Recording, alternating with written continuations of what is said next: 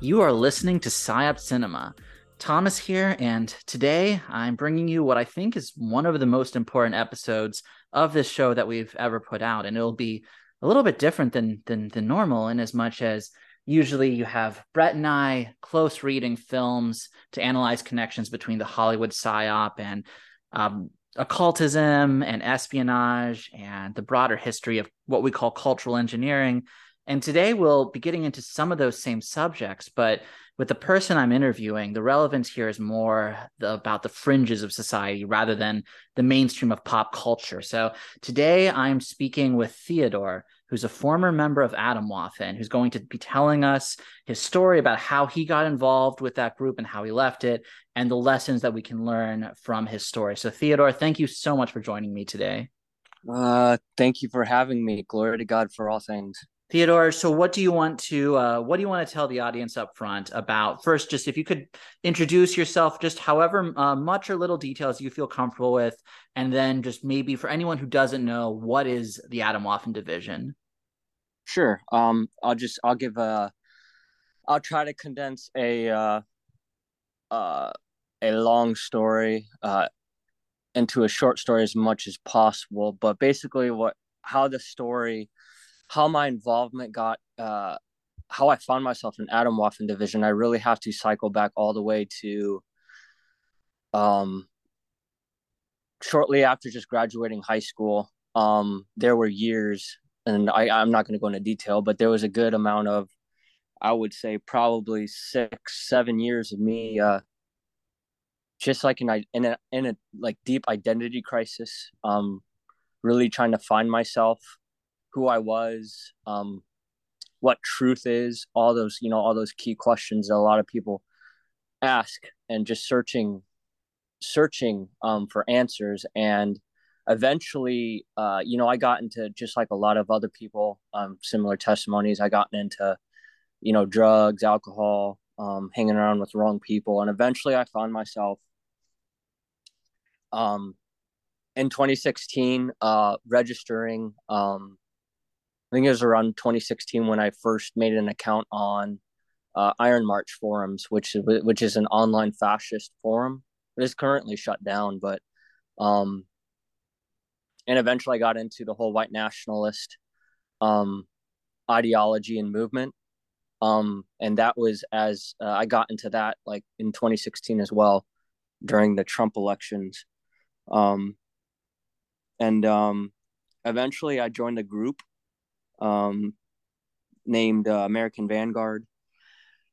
Um, and they're called Vanguard America Today, I believe. I don't really keep up with them, um, or a lot of the white nationalist movement, really. And then eventually, um, as you get into white nationalism, there are temptations to get further into an extreme. And I think I read Mein Kampf, uh, Hitler's book, and then I read Siege by James Mason, White Power by George Lincoln Rockwell, and there was a couple other books that I read that really kind of radicalized my thinking and my beliefs. And that's After that, I decided to apply to Atomwaffen, and it was in, I think, around August 2016 is when I applied to join Atomwaffen. And That's how I found myself in Atomwaffen. Um, it started with a hard right political phase, and then I eventually found myself in white nationalism, and then eventually I found myself in Atomwaffen division. Um, and that was in 2016. And I'm gonna give just a brief description of what Atomwaffen division is to the listeners. Basically, what Atomwaffen division is, it's a radical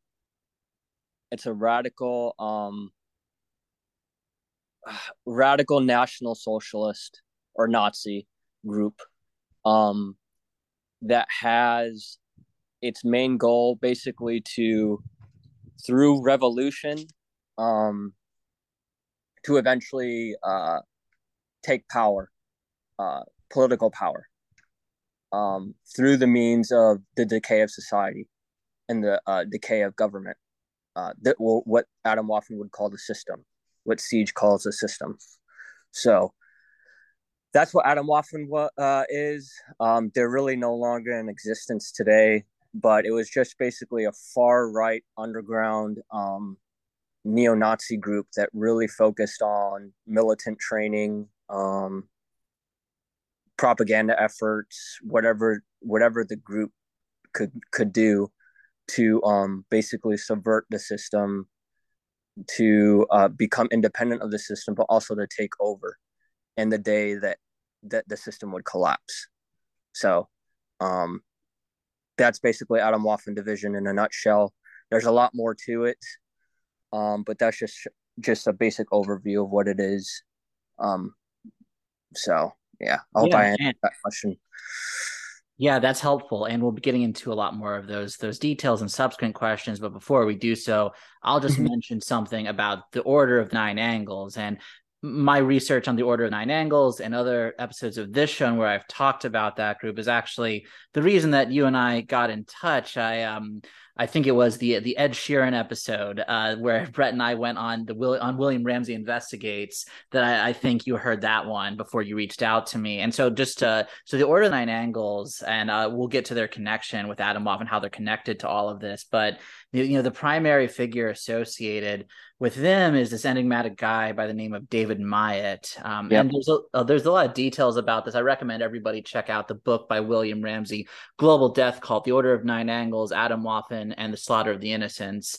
So that, which goes into Myatt and all of this. But the Order of Nine Angles takes this really, really intense, basically evolutionary kind of superhumanist viewpoints where they're Mm-hmm. looking to become these exalted satanic elites, Yep. basically at the rest of humanity's expense. And it Yep. gets into some really out there stuff, like creating a galactic Aryan Imperium. They want to colonize the galaxy as Nazi Satanist elites, and they really Yep. distinguish themselves from other forms of Satanism and left hand path occultism because they're really, really emphasizing culling, basically, breaking down moral boundaries to gain magical power through human sacrifice, through killing. And they encourage secrecy. A lot of their work, talks about the confusing and very sometimes contradictory seeming nature of their mythology and online info about them. Like that's all part of their initiatory process, where it takes true satanic character to be able to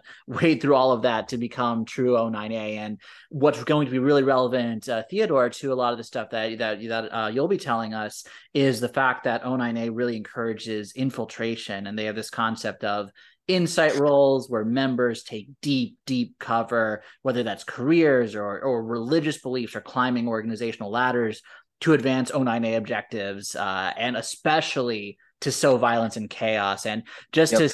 to say something about their actual beliefs, they believe in a pantheon of dark gods who exist in an acausal realm but can manifest in our realm, often being shapeshifters. And the primary gods in this pantheon are Satan and then Baphomet, who Baphomet they think of as this earth goddess figure. And they do frequently use the term satanic, but some of their texts clarify that they're technically esoteric pagans with hermetic origins rather than Satanists, technically speaking. And there are numerous instances of documented violence related to the Order of Nine Angles and related groups. And what's really important for this conversation is this, I think, all of this, the ideology behind this stretches into, as I've said, the very mainstream of pop culture. I was talking about some very dark and disturbing things related to ideas and symbols related to Order of Nine Angles and all of that I was picking out in the career of Ed Sheeran, this milquetoast pop artist. He was one of the most popular musicians in the world.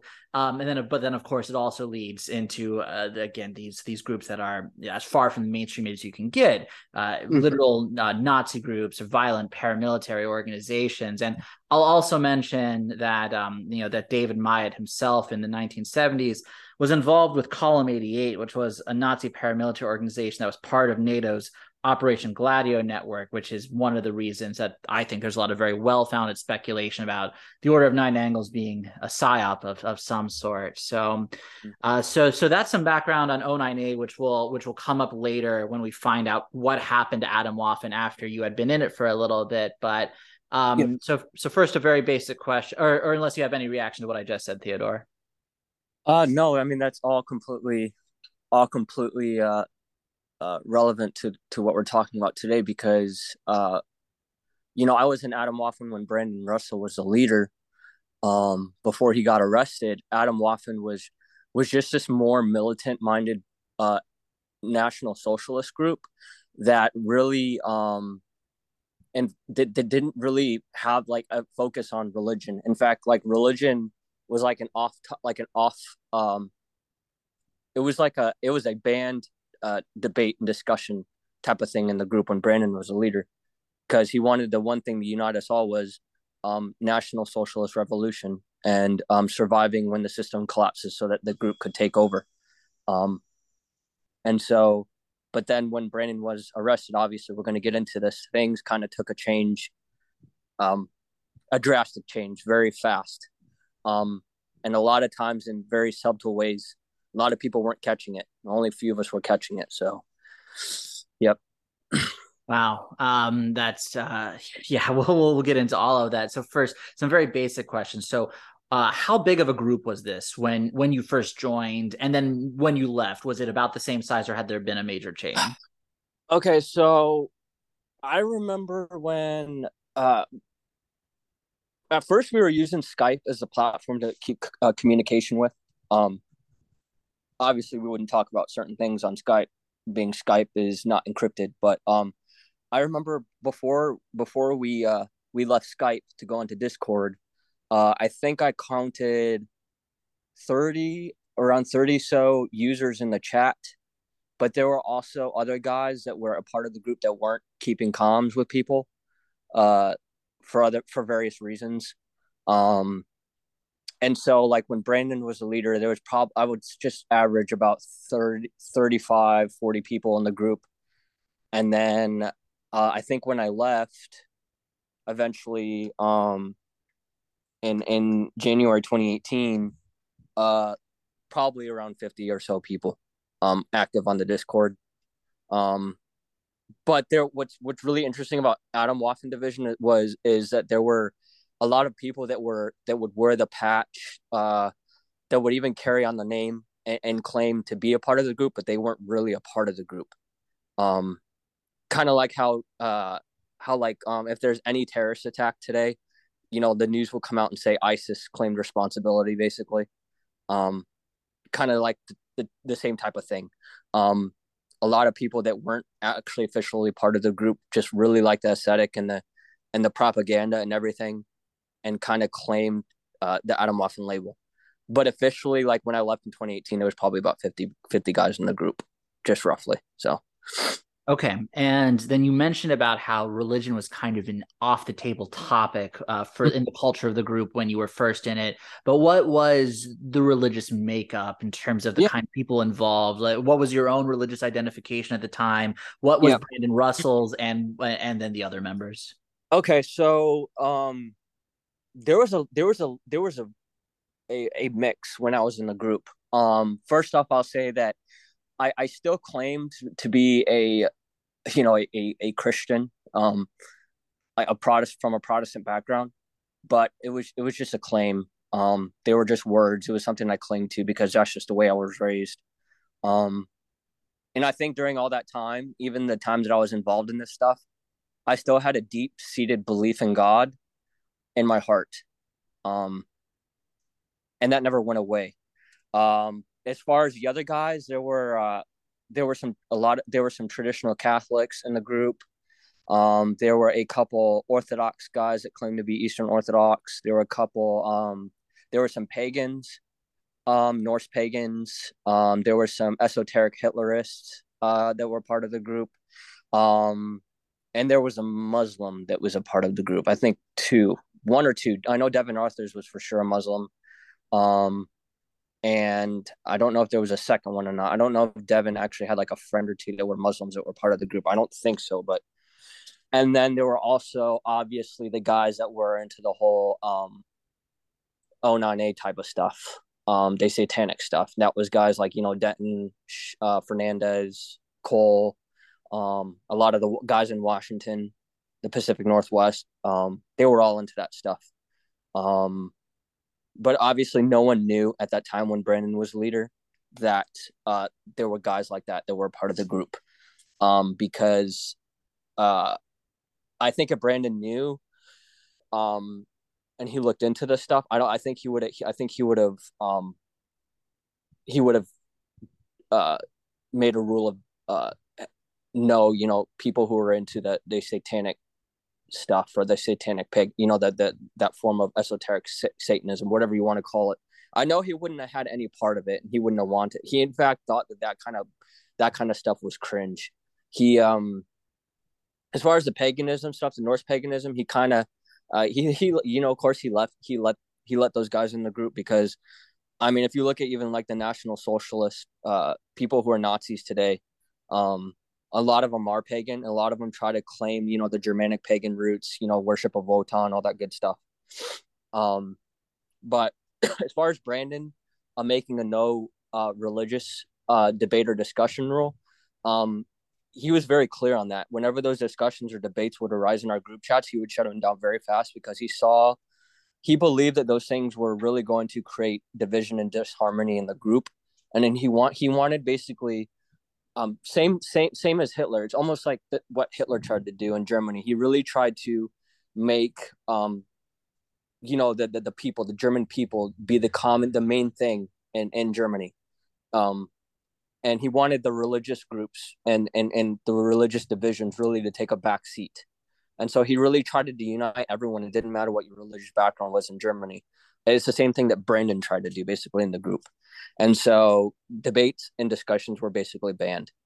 And yeah, so Interesting. So you're describing a somewhat religiously diverse group or a very religiously diverse group. To pause yeah. on one of the labels that you mentioned, Mm-hmm. for anyone who doesn't know, what is esoteric Hitlerism? Okay, so I'm not too. I looked a little bit into this back in my late, I would say like the last year, and I was in Atomwaffen. I read part of forget what book is written by Savitri Devi. Um, I can't remember the book. Basically, but the belief was that Hitler was I think, an avatar, if I remember correctly, of forget what Hindu god, Vishnu, or I can't remember. It's been so long, man. But basically, it took on like an ancient form of like almost like Hinduism, but it had its own unique aspect. Um, because it was like a mix of like just seeing like the Aryan people as very like their esoteric roots, and kind of blending that in with the idea that there are key figures throughout history that are raised up to bring judgment upon the world in unique ways, and they're basically, if you want to use the word, icons, but they're like icons of living deities, like Vishnu, Kali, um, and other Hindu gods. I don't know if that makes sense. Maybe you can describe it a lot better than I can. I Um, think that that's about it from my understanding. I mean, I'm not an expert either, but yeah, it is the idea of Hitler as an avatar of Vishnu, at least from the Savitri Devi Hitler books. worship, Hitler Yeah, worship, basically yeah, literal yeah, Hitler. literal worship, like not just Yep. not just Hitler fan club, but Right. literally Hitler as divine, as his death Right. leading us into the Kali Yuga and all of these things. Yep. Yep. Which would all sound, quite out there and crazy, which it is, but we've already mentioned, the Order of Nine Angles and like, shape shifting gods and stuff like that. So Right. a lot of stuff is on the table in these Right. circles. And so speaking of which, so you mentioned James Mason and Siege. So Mm-hmm. before we get into some of those specifics, because I've got a lot of questions about particular things that Mason said in that book and how Atomwaffen Division interpreted that. Mm-hmm. So in general, what is the book Siege? Who's James Mason, and what's the importance of these things to Atomwaffen Division and related neo-Nazi groups? Sure. So Siege is basically, if I remember correctly, it's a collection of I don't remember if they were like letters or writings from James Mason. And James Mason basically was he was well known for being a part of the I think of George Lincoln Rockwell's American Nazi Party. I think that's what it was called. But he was in the ANP when George Lincoln Rockwell, um, after he was assassinated.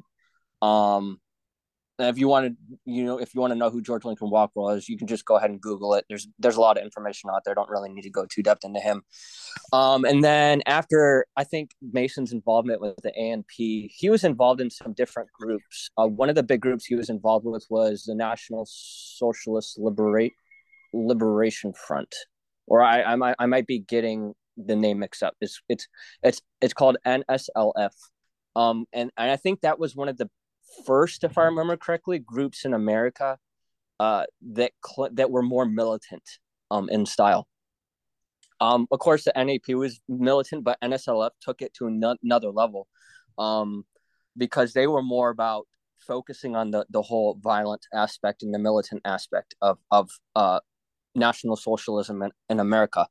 And so Mason had this kind of like militant Nazi background, and he wrote this book called Siege. And what basically a synopsis of Siege is, if I could just a brief summary over it without getting into too much detail. Siege is basically the whole idea and premise behind Siege is, okay, you're a National Socialist in America. Voting doesn't work. You don't subscribe to democracy. And so the only way forward, since we can't vote these politicians out of office, is basically revolution and resisting the system, fighting the system. And James Mason presents many different ways and tactics on how to do this. One of the main ways that he pushed, one of the main ways or paths that he pushes in this book is called lone wolf activities. Basically that a person by himself, living off the grid, not connected to the internet, not connected to any media, with little connection as possible to the system, to where you can be tracked, traced, or found, is the best way and the best path to basically conduct, what we would call illegal activities and acts. We don't need to go in depth on what that means. Everyone can use their imagination. And then he also pushed the idea of, okay, well, if you're not going to do lone wolf stuff, then groups of like 1 to 3, probably 3 at max. 3 is a big risk because you don't know who's a possible infiltrator. You don't know who's a possible Fed. And so the more people you have involved in this type of stuff, the more people know that, the plans and whatnot, that's a bigger chance of a person getting ratted out or thrown behind bars for life. And so James Mason basically taught that the ways to, in Siege, the ways to resist the system, lone wolf terrorism, basically, we're just going to use the word terrorism. Groups of 2 to 3 squad activities, no more than that. Another big thing that was pushed in the book was that, rallies that you see like today, a lot of these big groups hold rallies. They don't work because all that happens at these rallies is you got feds going to these rallies trying to get people to commit acts of violence. And you also have monitoring on the Fed side of things. So feds, take pictures, they take surveillance video, they gather information, intel on these groups and people. And they get put on these lists, these watch lists. And all that it ends up accomplishing ever in the end is having people hate, the National Socialist side. Not that that's bad in and of itself. That's going to happen no matter what. But in the end, it does nothing. It accomplishes very little. And then obviously being against the whole idea of American democracy and voting. And so that leaves the National Socialist as a type of revolutionary. He used the word, James Mason used the word revolution and revolutionary a lot throughout the book. Now, when we hear that term, especially from an Orthodox, worldview standpoint, everyone's mind typically goes back to, the Bolshevik during the Bolshevik times, during the Bolshevik Revolution and the Communist Revolution. But this is the opposite side of revolution. This is a far right type of revolution, to where there's encouragement to a disdain for the current governments, the system, the Zionist control. I'm not going to say the other word, but I'm just going to use the word Zionist to be friendly. And obviously for other purposes, Zionist control, And the way that you oppose this is, like I said, through lone wolf activity, through groups of 2 to 3 guys, being off the grid, um, all kinds of stuff, and not being a part of the movement, not being a part of the big tent, the big rallies, the big tent movements, the shifting the overton window, that kind of stuff. Um, and the last thing I'll bring up as far as siege goes, and this is kind of how the whole 09A type of thing kind of comes out of this, is James Mason really pushed the idea of being the best individual you could be as a person, um, and ever growing as a person, or you would say ever evolving, becoming stronger, smarter, finding new ways to drain the system, being less reliant upon the system, um, and that in and of itself is a greater accomplishment than going out, like for instance, like Dylan Roof going out and just shooting a bunch of people at church, because in the end James Mason would argue that that's just a waste. It's a waste of a life. This guy's behind bars for life now. Didn't really accomplish too much, right? That would be his argument. So the biggest thing James Mason pushed was, with the activities and the illegal stuff, was if you're going to go out and do it, number one, don't get caught. Number two, if you do go get caught, basically go out with a loud bang. So that's basically Siege, man. It's a very radical book. It's very radical, very militant, very yeah, I mean, those are the two really words I can really describe that book. Yeah, radical, militant, and the idea of pushing far right revolution. Right, right. Okay, so that's really helpful. And with that in mind, I'm going to ask you about three aspects of Mason and Siege, and what Atomwaffen division made of these things, and you can answer them in any order that you want. But I'm interested in Mason's the extreme adulation that he gives to Charles Manson, Yeah. his friendliness with Anton LaVey, founder of the Church of Satan, Mm-hmm. and Mason's accused his alleged sexual crimes and being charged with sexual exploitation of a minor. So Manson, LaVey, and his possible crimes. Like what did people make of these aspects of him? Yeah. So it's kind of hard to get into because, like I said, that we have to basically dive into the two different aspects of Atomwaffen before when Brandon was the leader and then when he was not the leader. So I'll Okay, kind of let's start there. Then I'm really curious yeah. about that with Brandon's leadership, Brandon Russell's leadership. Mm-hmm. What with Siege and Mason being such important figures there at that Mm-hmm. time, what did people make? Let's just start with those with those same three things that I mentioned: Manson, Yeah. LaVey, and this rather odious aspect of Mason's personal life. Okay. So the fetishizing of Manson didn't really change as much. There was always a love for Manson, and the reason why, at least how I had it described to me, because even when I first read the book Siege, that was very off-putting to me, because all I knew about Manson was what I read on the mainstream media, and I always thought that this guy was just nuts, like he was just crazy. He was like this because he was just on drugs constantly, and he just had a warped mind. But the main reason why Atomwaffen really had a love for um, Manson was because I guess they saw him as one of the main figures, or one of the main, like, first examples of a person basically um, separating themselves from the system and then attacking the system.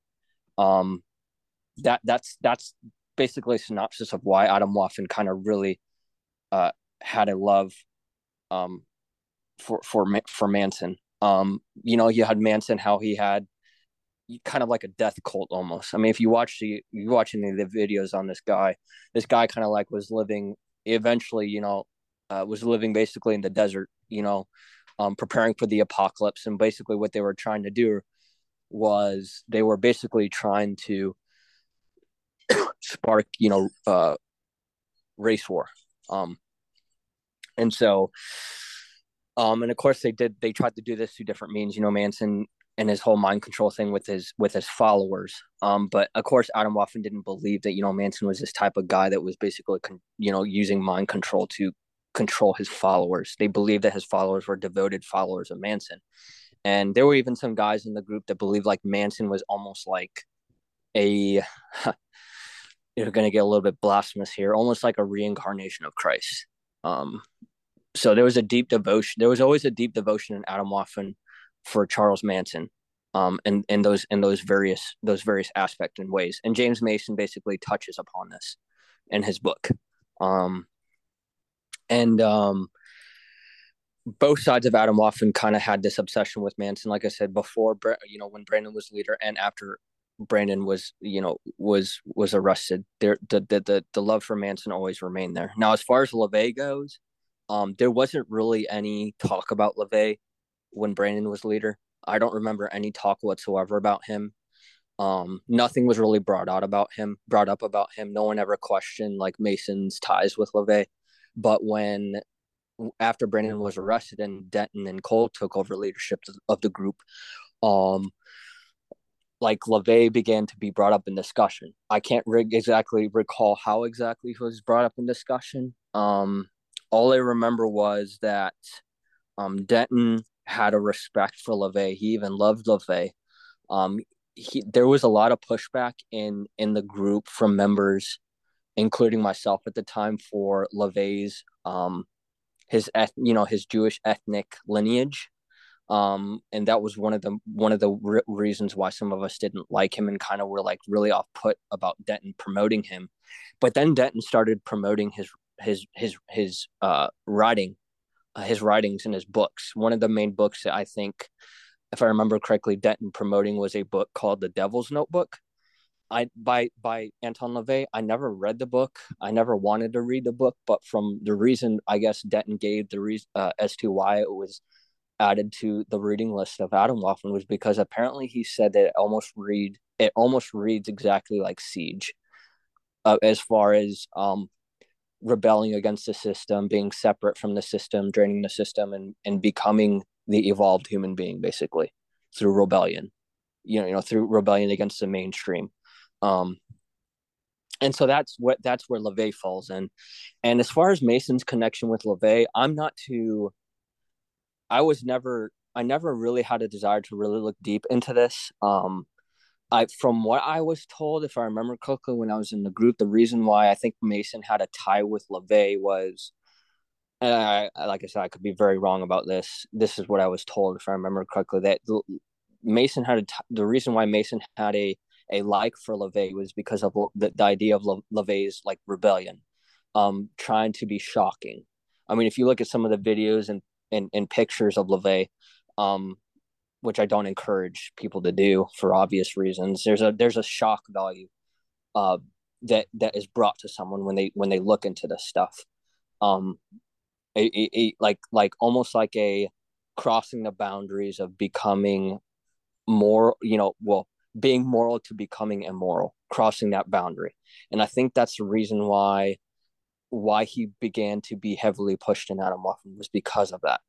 And I guess that's something we're going to get further into this discussion. And the last thing, as far as Mason's sexual crimes, I remember specifically when Brandon was a leader, the main thing that was pushed regarding that was that it was a false accusation, from, and I'm trying to remember this. Like I said, this was years ago. I guess the group believed that somehow or some way, Mason was falsely accused of whatever he was charged with, and it was just another way for the system to try to put someone behind bars that was really rocking the boat, so to speak. And then after Brandon was arrested and Denton and Cole took over, it was like a complete 180 when it came to the perspective on the crimes that Mason was charged with. The group, well, it was the leaders really, they made excuse for it. Now, not only did Mason do these things apparently, but there was an excuse for it. Like there's nothing wrong with what Mason did. I don't know if that makes any sense. It was before it was okay, we're going to defend Mason because we believe he was falsely accused of this. And if you did this, I think the group would have thrown away or would have tried to part ways with Mason, because believe it or not, when Atomwaffen And when Brandon was the leader of Atomwaffen, there was some moral standard when it came to the group. Um, it wasn't just a completely misanthropic, hate all humanity, destroy all humanity type of group. There was disdain somewhat for a common moral ground, as far as the whole minor question, the whole pedophilia question. But when Denton and Cole took over, there was a huge paradigm shift, if you want to call it that, about the group, and that's where it really kind of got me questioning things when I saw the leaders, especially Denton and Cole and other guys in the group, basically excusing what Mason did and even making jokes about it, like saying, "Oh well, who isn't attracted to like a 14-year-old or 16-year-old?" That kind of type of thinking. That was what was being promoted in the group. So it was very stomach turning to say the least. And yeah, I don't know if that answers that question. It does. Yeah, very much does. That's wow, that is horrifying. And to backtrack to the Charles Manson thing, that should be a huge red flag to PsyOp Cinema listeners who hear us talk about Mm-hmm. Manson all the time. And we often mention the book by Tom O'Neill, Chaos: Charles Manson, the CIA, and the Secret History of the '60s, which is excellent, excellent. And it's been a very good thing that in recent years, through especially Tom O'Neill's work, people are beginning to see through the official story on Manson and beginning to see the CIA involvement, Mm-hmm. relevance of MK Ultra, and all of that. And this again goes into the I think incredibly important crossover between ideologies in the heart of pop culture and things on these extreme fringes. Thinking about the glorification of Charles Manson in so much media, we titled our episode on the David Fincher Netflix TV show Mindhunter. We entitled that episode "Manson Family Propaganda" for the extent to which the Manson official story is vindicated by that show. Then you also have Charles Manson worship by these supposed revolutionaries, and that's I think that's very telling. But something I'm curious about is what perspective did Atomwaffen Division take on other neo-Nazi groups? And I'm interested Mm-hmm. both if there's any specific groups that were disliked to a notable degree, or the general principle by which Yeah. Atomwaffen would have made those judgments. Yeah. So as a general principle, Adam Waffen didn't really have Adam Waffen didn't try to the group did not try to make allies. It was very good at making enemies. And the reason why is because Adam Waffen didn't really fit in your typical white nationalist group that you find today in existence. Um, you wouldn't see you wouldn't see Adam Waffen members at rallies. You wouldn't see Adam Waffen members marching in the streets protesting. In fact, you saw the opposite. You saw Adam Waffen calling out these groups and these rallies as failures, and ultimate pandering to the public, trying to look pleasing to the public. Um, because Adam Waffen at the core believed that there was no way they viewed the majority of the population as lemmings, or as what people would call sheep today. Just mindless, masses that follow whatever the news and the media and the schools tell them what to believe. No critical thinking whatsoever. And so they believed, because of that presupposition, that the idea of rallies, marches, uh, public gatherings, things like that were almost like a complete waste of time, and did more damage in the end. And so Adam Waffen didn't really have a lot of allies. The what few allies they did have came from, I mentioned it when I first introduced myself. The allies came from, usually they were born out of the fascist forum, Iron March. There were, I think, a UK group that was actually banned by the UK government called National Action. Brandon Russell actually took a trip over to the UK to spend time with the leader Ben uh, for a few days over there. Um, and then there was another group in Australia called uh, um, I forget how to pronounce it. Something resistance, Antopodian or Antopodian. I can't pronounce it. Resistance, and that group was almost like an Atomwaffen group, but they were in Australia. And so those are really the two groups when I was in that really Atomwaffen formed a relationship with. And then like as I left, right after I left, they began to form a relationship with a group called the Base. If you Google the base, Nazi or the base National Socialist, you can just see um, how much influence that group had. A lot of the members actually got in legal trouble with various things, um, and whatnot. But overall, like a lot of the mainstream groups that people see in like at these rallies, marches, appearing in public, doing these like conferences and stuff. The soft white nationalist groups. The Atomwaffen wasn't very friendly with them. In fact, they saw them uh, more as enemies than anything. Um, so they weren't really like a group that really promoted the idea of like the Overton window or like the big movement type of thing. They Atomwaffen was very secluded, was very uh, good about uh, keeping communications closed with those types of people and those types of groups, and only being friendly and somewhat keeping communications open with groups that took on like the siege mentality and the siege mindset.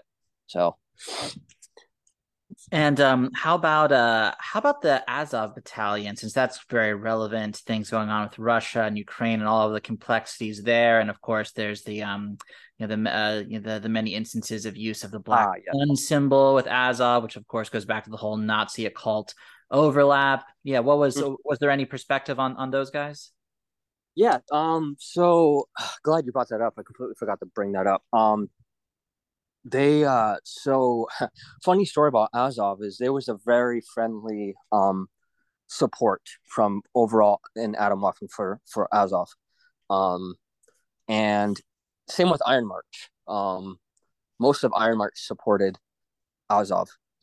And it supported Azov to the extent, and like I can't verify this, but I remember this. I remember members talking in the group, and then I think it was either Brandon or one of Brandon's roommates talking about how they helped Azov Battalion directly by warning them of some uh, artillery strike or something. I can't remember.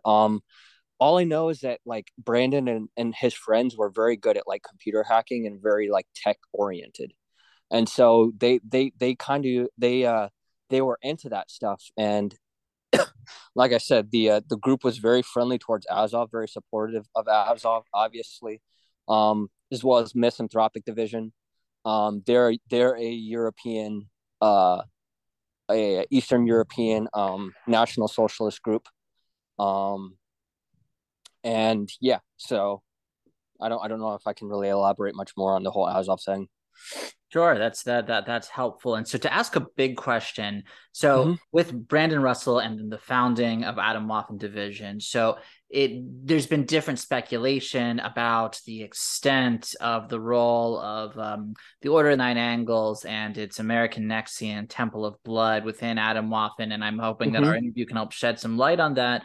So it is your sense that Brandon Russell organically conceived Atomwaffen and was probably entirely uninvolved with various forms of infiltration that might have came later. Yes, that is my opinion. I don't just knowing Brandon and having talked to him, voice to voice many times, and what he believed and the things that he pushed. Like I said before, if any of that stuff was made public in the group, like meaning like guys talked about like the reading materials or like their beliefs or anything like that, I think Brandon would have shut it down based on what he believed at that point. I don't think that Brandon could conceive of what Atomwaffen turned into after he was arrested. Um, so I do not think that Brandon was, like I said, Brandon knew about the whole O9A Temple of Blood stuff. I don't think that he knew Denton and Cole and all these other guys were into that type of thing. And like I said, I think if he did, he would have shut it down. He would have found a way to shut it down. Just like he was trying to find a way to figure out how to get Devin out of the group, since Devin was a Muslim. So And on that, then that's a good time for me to ask: can you just talk about the events related to the arrests of Brandon yeah, Russell and Devin Arthurs, and then the impact that this immediately had on the group? yeah. So when I joined the group, Devin was of course already a part of the group. They were, I mean, they were around for longer than man, I think they were around for like a year and a half or 2 years before I even joined. Although they weren't as big. And Devin had converted to Islam. Now I don't remember when exactly he did, but I mean, it got to the point to where he was supporting, um, he was supporting various forms of terrorism. It got really bad. And even not even just from a religious standpoint, we knew that having Devin in the group viewing that kind of stuff on the internet and talking about it was going to be a huge issue for the group. Because all it takes is obviously for the surveillance, the feds and everything to get Devin for something, and then him being connected to Atomwaffen would implicate all of us in a certain way. That alone, we were trying to deal with Devin. But even the religious question of Islam, the group was very much against Islam, for various reasons. Obviously, it wasn't, at the time, it wasn't the Europeans' religion. Obviously, we believe that, based on the migratory, the immigration impact on Europe with the mass Islamic, movements and immigration, that was having a huge negative impact on the European civilization, and we just didn't believe the religion belonged in the group. And Basically, right, I think it was like a few months before Devin was arrested and murdered, the two roommates. We were all talking, messaging each other personally in the group about how to deal with how to deal with Devin. Because we wanted him out of the group. We wanted to figure out how to get him out, because we all felt like that we could see we could see a track record of Devin becoming more radicalized, and we were trying to figure out a way to get him out of the group. Because I think a lot of us had like some gut feeling that something bad was going to happen. Devin was going to end up doing something, and so we basically, as a group, a lot of us in the group tried to make Devin feel as unwelcomed as possible in the group. Anywhere from like arguing with him, calling him names, calling him a betrayer of the white race, all these things. And eventually Devin just snapped. Devin murdered his two roommates, and eventually was arrested for it. So yeah, that's basically what happened with Devin. And like I said, the group was never okay with having Devin, Devin in the group when he converted to Islam. It made a lot of us uncomfortable, and we didn't want him a part of the group because of it. So Okay, and so then, what about when Brandon Russell was arrested? Just what was the immediate impact of that on the group, or anything else you want to say about Brandon's arrest? uh man, I think it was I think it was that Sunday. I remember getting a Skype call from it was in May 2017, obviously, when Devin, murdered Jeremy and Andrew. And then it wasn't long after that. I think he murdered Jeremy and Andrew that some Friday in May, and then it was that Sunday where we all had a massive Skype call. Denton and Cole called for a massive group Skype call, and all of us picked up. Not all of us in the group, but most of us picked up, and that's when we received the news from Denton that Devin had done this. He murdered Jeremy and Andrew, and we were trying to figure out at that point how to go about what was going to happen to the group, because I think it was before that. It was either that Saturday or the same day later. I can't remember the timeline of events that Brandon was arrested. Um, Denton and Cole took over the group. And they took over the group because they said that Brandon had left the group into Denton and Cole's hands. Um, so specifically Cole's hands. Cole was going to be the main leader, but Denton and Cole kind of like co-led the group. Um, and so yeah, that's what happened as soon as Brandon was arrested. Everyone was shocked. A lot of us were freaking out because we thought that we were going to have the feds after us. knocking on our doors trying to get information from us regarding Devin, regarding the murders, all that good stuff. And a lot of us believed that it was the end of Atomwaffen at that point, but then it was Denton and Cole that assured us, I think it was that Sunday, that it was not the end of Atomwaffen, that we were going to try to figure out what to do, where the group was going to go. A lot of, obviously, we did Skype as our main source of communication, and we went back to our public source, our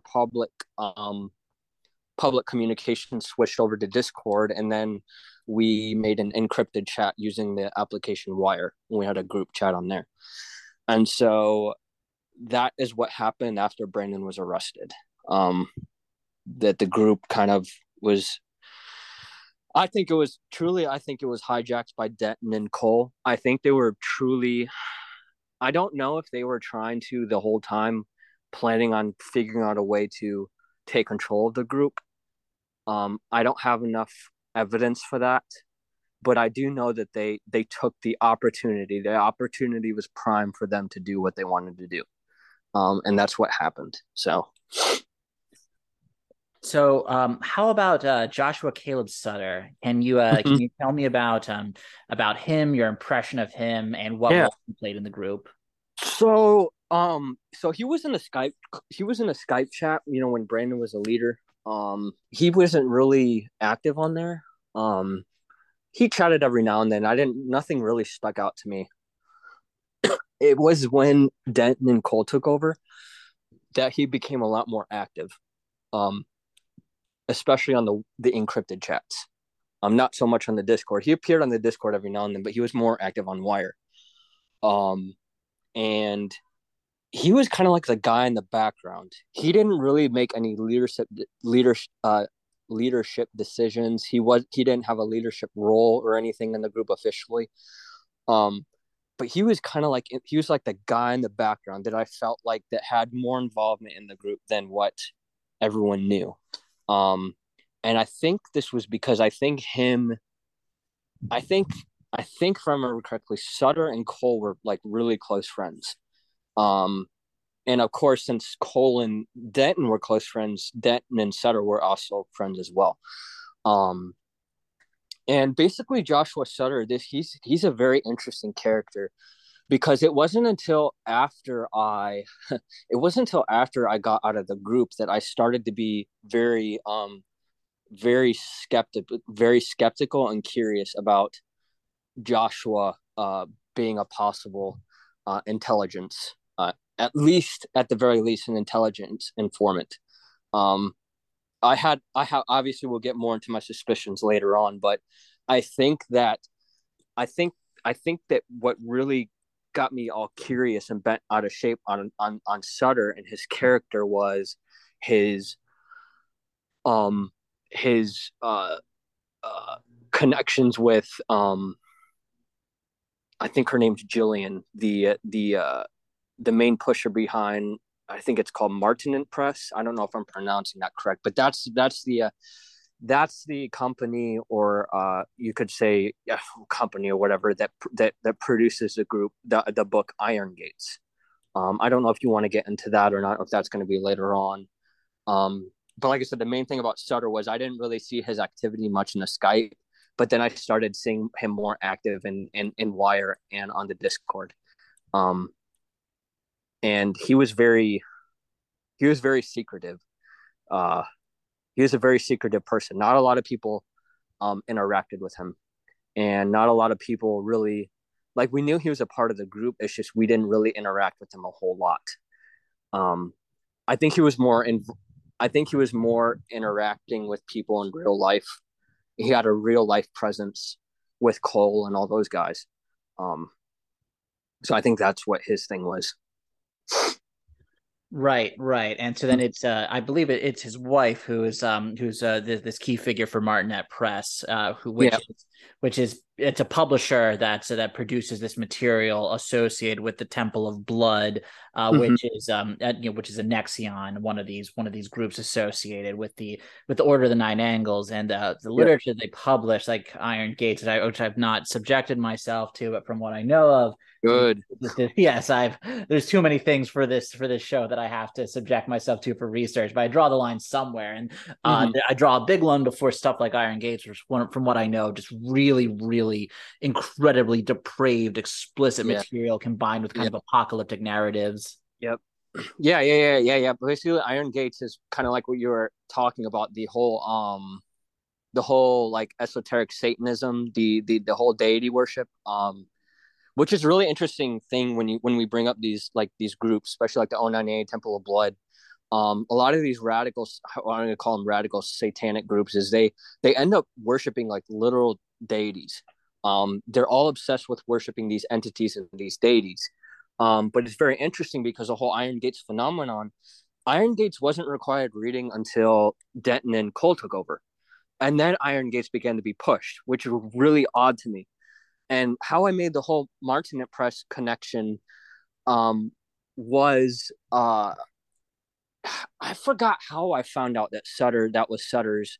Um, I forget how I found out that was Sutter's wife. I can't exactly remember, but I'm sure you're familiar with like when you start doing research into things, especially a lot of the secretive stuff.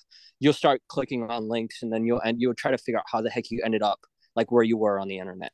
I think that's what happened with me in finding a lot of these connections with Sutter, Denton, and Cole, and the whole Temple of Blood stuff. Is I connected a lot of puzzle pieces that were just all connecting and get together, and I'm like, okay, maybe there is more to this whole satanic push than there is that meets the eye. Maybe there's a huge purpose in this, and it's not just some random thing. Because it all started with Iron Gates. That was the first thing that was pushed in the group after Denton and Cole took over that really caught my eye and that caught me off guard because I remember reading the description of Iron Gates and reading a part of the free excerpt you can read online. Forget where you could read that, but I don't encourage it. Is I just like you said, I realized how depraved, sickening, how sinister, how demonic uh what I was reading. Like it was just like it was like it read like a fan fiction type thing, like a fantasy scenario of wanting to bring the satanic apocalypse upon the world. Um, and I don't really know how else to describe it, but I just knew that there was something really wrong with this. That it wasn't just a random book that Denton brought out that was automatically added to the required reading list. It was added on there for a very good purpose. And we can get more into this, but I firmly believe that one of the main reasons why they started adding some of this material and why they started making some of these, some of these really crude jokes, talking about this depraved stuff on Discord, was to desensitize everyone, almost like a form of mind control, if you want to call it, because this stuff really does warp people's thinking. Peel the onion layer back. How St. Paul says in Ephesians that we wrestle not against flesh and blood, but against the principalities and rulers. This reading material and these things that were being pushed in the group, it has an effect on people. There's a dark energy behind this stuff, and it's very real. And it has a dark satanic influence on people's minds, the way they think, the way that they feel. It's very dangerous stuff. And like I said, when Iron Gates began to be pushed, that was like the first thing that I instantly knew after looking into it, that there's something very wrong going on here.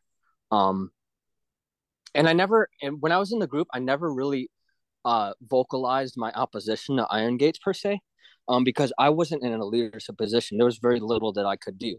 But I watched it. I began to watch closely the things that were being pushed and the things that were being supported.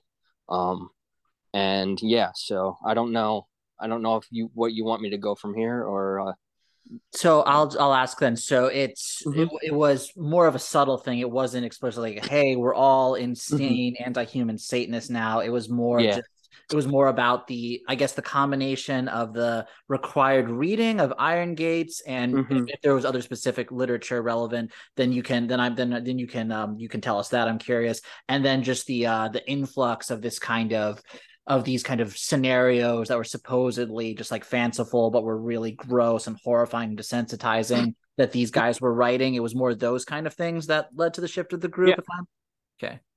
Yeah. So what I brought up earlier about that, like the jokes that were being talked about in Discord, Denton and there were like a couple other guys that began, and they said that they were memeing and joking this entire time. Um, but they began writing like this fan fiction, like their own like versions of fan fiction that were like paragraphs long of stuff that you almost like similar to what you would read in Iron Gates, like very just depraved, disgusting things. I'm not going to get into it. No need to get into it, but it was like anything goes type of writing. Um, and I knew that there was a purpose behind it. I didn't think it was funny at that time. Even me being involved with Atomwaffen, I found it very disturbing and disgusting as a person because I always knew that behind jokes and behind what people say, even if they say they're joking or they didn't mean it, that's just not true. They mean it. It comes from them. It's like how Christ says in the Gospels that every mouth, every word that is spoken proceeds from the heart, right? We don't just say things on accident. That's just not possible. And so when Denton and a couple of these guys started making like these paragraphs long of fan fiction and almost read like Iron Gates type stuff, I just knew that there was something very off. There was something really weird going on. Um, and at that time when I was involved, I didn't know exactly what it was. Like I said, I didn't really pinpoint the whole Temple of Blood on any connections until I got out of the group and I started putting these puzzle pieces together. But I mean, it just wasn't Iron Gates. Like I said, how LaVey was being promoted. Denton had a love for LaVey. And the promotion of the Devil's Notebook. Um, and there were guys in the group that started asking like Denton and Cole about like O9A reading material. Like I think, is it Hos Hostia Yeah, Hostia? I the don't. 09A book. Yeah. Yeah, that book, The Sinister Tradition. Yeah. And then a Temple of Blood book called Liber, I think Liber 333. If I remember correctly, that's the title. I can't remember. There's a couple books that people were bringing up and asking if they were good books, and Denton and Cole would always encourage reading those books. Although those books weren't on like the Atomwaffen required reading list, they were definitely encouraged and promoted. And and then I saw some guys started talking about like the whole idea. I didn't know what like I didn't know like the left hand path and the right hand path. I didn't know what those things were, and that kind of those topics started to get brought up in the group chats. And then when I started looking into it, like the whole idea of magic, sorcery, all this stuff, I started looking into this whole thing, and I'm like, man, there's some really weird stuff going on here. Like, um, and then I saw overall like the biggest thing that really kind of differentiated between when Denton and Cole were leaders and Brandon was a leader was like there was no moral standard anymore when it came to Atomwaffen when Cole and Denton were when Cole and Denton were leaders. It was just like it was almost like a misanthropic group, like just a hatred for everyone. It was no more about like the whole typical white nationalist saving your race, your people, fighting for your nation, that type of thing. It was more of okay, the world is going to hell basically, and so now it's up to every individual to become the strongest, most evolved person you can be, so that you can not only survive, but obviously do what you're gonna do, whatever activities you're gonna do. Um, and the whole thing with joking about saying Mason, um, excusing Mason's crimes and inferring that, being attracted to like, a young girl, like a minor, there's nothing wrong with that. And the whole fan fiction thing and Iron Gates thing, it all kind of started coming together for me. And I think as those things started being promoted, I think those were really the cues that really the things that really were like, okay, I finally was like, okay, I need to figure out a way to get out of this group, you know? I think that those were all the main things that were coming together that were really like I didn't want any part of it. It didn't resonate with me. Um, and it wasn't who I was as a person, and it definitely went against like I said, my deep seated belief in God. Like I always believed in God during that entire time. And yeah, I mean that's how I found myself out of the group, but um kind of went off on a rabbit trail here. Sorry. That's all really great information. And so, something I wanted to just briefly is, so there's a screenshot from a post from Denton, and this is from Global Death Cult, William Ramsey's excellent book that I mentioned. And so, just kind of going over this kind of ideological transition that you've mentioned, I just want to read some things from his post, and you can just you can just react, tell me whatever you think is important here. Mm-hmm. And this is under his I guess Denton went by rape. Is that correct? Yeah.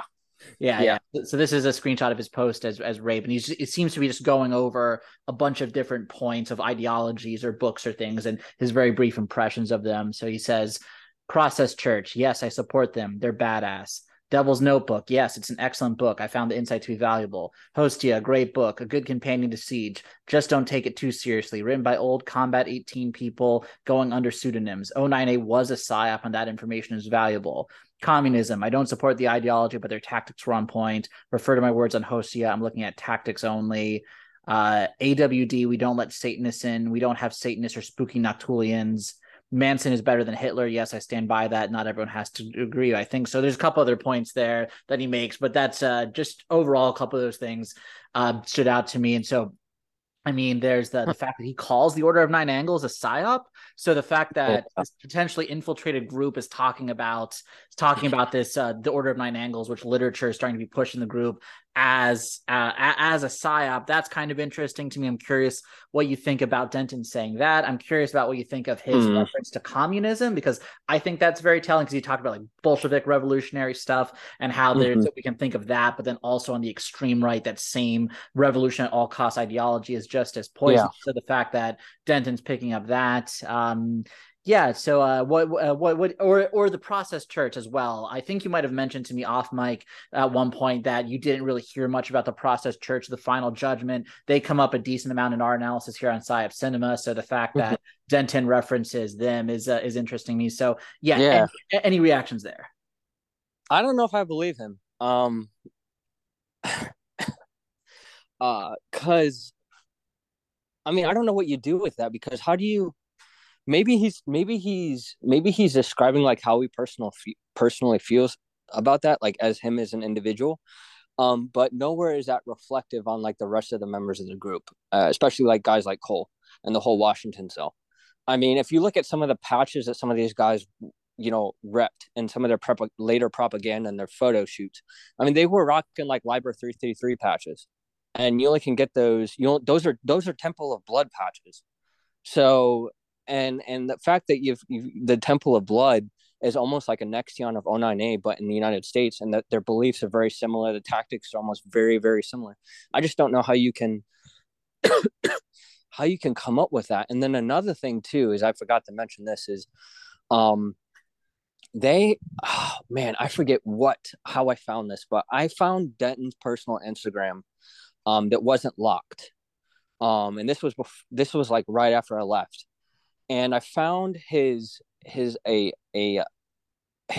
avatar on Iron March, and it was this really like spooky picture of like some dude that had like no mask, like it was like almost like a black mask, like no eye holes or anything, and there was like he had a Nazi armband, and he was like holding up a card, two cards, like almost like the Joker in the picture, and it was a picture of him. I could tell it was him because he had like the same type of like art styles on his Instagram.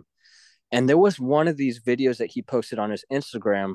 I think it was either his Instagram or his YouTube account of it was the same type of footage that I saw on the Temple of Blood videos that they were on YouTube. They're not on YouTube anymore. Same type of music, same type of art style, and it just spoke to me, and I just instantly knew that these connections aren't random. And so the fact that Denton says that about 09A, him believing that it's a slap, I don't trust everything he says, to be honest. I really don't. I just there's just too many coincidences. That's all I'm gonna say about this group and when him and Cole took over that are very just odd to me. I don't know if that makes any sense. There's just too much. Maybe he's saying that too because he doesn't want everyone in the group to um walk out. Because what happens if he says that, oh yeah, O9A is awesome, they're great. Um because AWD, here's the funny thing about Atomwaffen is there was always a rule, even when Brandon was leader and when Denton and Cole were leaders, that you weren't to be a member of any other group. It didn't matter what it was. You were not allowed to be a member of any other group, period. Because it meant that you would have to devote other time to other things that were not part of the group. That was a very strict rule. But then you had, like I said, the very obvious connections with the whole Temple of Blood and Atomwaffen. So how do you make sense of that? You know what I'm saying? And so there's a lot of contradictions here. I just, like I said, I just don't. I'm just gonna say I flat out don't believe Denton when he says like he believes the 098 thing was a psyop. I don't believe he actually believes that. I think he's just saying that to cover his behind. As far as his belief about like appreciating communist tactics, I'm not surprised by that. I in fact remember him saying that. Um, I think he made all those. I don't remember if he made that post. That was in the Discord. I don't remember if he made that post while I was still on there. I can't remember exactly. But I remember him always having, and this just wasn't him. This was just in like the hard fascist community. There were a lot of guys, even like on Iron March, the fascist forums, that had like a liking to Joseph Stalin and his ruling style. Um, because if you look at Joseph Stalin and his beliefs, he wasn't really like a far left leaning, Marxist. He really wasn't. He was like almost like a blend of just like the worst tyranny you could possibly think of from the left and the right almost because if you remember he had a disdain for things like homosexuality, the whole woke stuff. He definitely had a disdain for that type of stuff.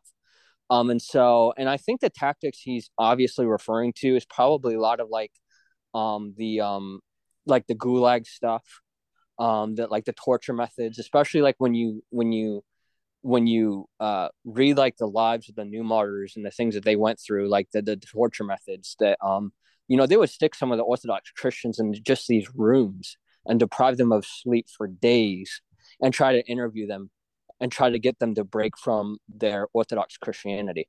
And so, what's really interesting about a lot of these tactics, as far as the torture methods and the ways that they tried to brainwash these people, especially like Orthodox Christians, it almost brings like an eerie feeling, like it's almost like an MK Ultra type of thing, to where they're trying to basically break the person of who they are at the core, and trying to basically spit them out of their system, and so that they become a good compliant citizen of their revolutionary ideas. So and as far as like the process church goes, I can't really comment on that. Like I said, I don't know too much about them. I haven't done a lot of research into them. And I don't remember Denton or Cole or anyone in the group really just talking about a love for the process church. I don't know. Um, but overall, like I said, I don't believe that Denton really believed that the 098 thing was a psyop. I don't buy that at all. It just doesn't make any sense to me. I feel like at that stage of where Atomwaffen was at that point, I think that they were trying to. I think that what they were trying to do is they were basically trying to. They knew that they would have to come out with what everyone believed in that group, especially Denton and Cole and the things that they were involved with, even like Sutter. I think they would have had a lot more people leaving the group, and I think that that's what they were trying to do, is they were trying to prevent that from happening.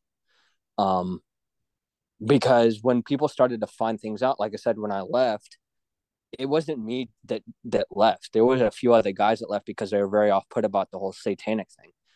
Um, and so I don't know if that makes any sense.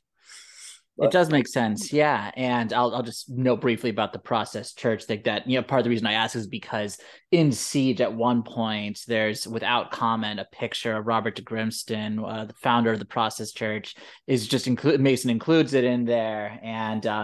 interestingly, he also Mason at one point talks favorably about John Hinckley Jr., the guy who shot Reagan, about his Yeah. involvement with American Nazi stuff. And now there's all kinds of really weird stuff happening with John Hinckley Hmm. Jr. His and his symbol that he's released for like his music and political party that he's promoting now. It looks Yeah. really similar to that of the Process Church symbol. So all kinds of other connections there. That's a different PsyOp cinema rabbit hole. Let me ask you about in terms of these ideological connections. For Hmm. you mentioned George Lincoln Rockwell earlier. Like you read his book early on, kind of in your radicalization journey. What was the group disposition, if anything, towards kind of recent historical Nazi figures like George Lincoln Rockwell or William Luther Pierce, the guy who wrote the Turner Diaries, or anyone like Hmm. So the group had a loving for all those characters, especially the big names. Not recent today characters, but like guys like Joseph Tomasi, George Lincoln Rockwell, Dr. Pierce, all those guys. Now, um, I think there was a very clear distinction on what those guys tried to do. Like, you know, how George Lincoln Rockwell really tried to actually, you know, establish an American voting party. And that's what he really wanted to do, was to bring the ANP into the mainstream. And his whole thing was trying to show that National Socialism isn't what um, the mainstream media was trying to portray it as. If I don't know if that makes any sense. And so Atomwaffen had a great love for him because there were a lot of they were very similar in ideals. They were very similar in beliefs, foundational beliefs, but obviously like the tactics were different. Same with Pierce. Pierce really didn't. Pierce really had a disdain for more of the action type of thing. More of He didn't really like the whole idea of like skinheads, even like Combat 18. I know you brought them up earlier. The more militant side of things, he wasn't really on board with that. I mean, that's why you see him wearing like a suit and tie everywhere. His group was really big on presentation, on being presentable to the public. Atomwaffen was not on board with that, obviously. But like I said, they still had an appreciation for who he was and the things that he taught. Like I said, same with George Lincoln Rockwell.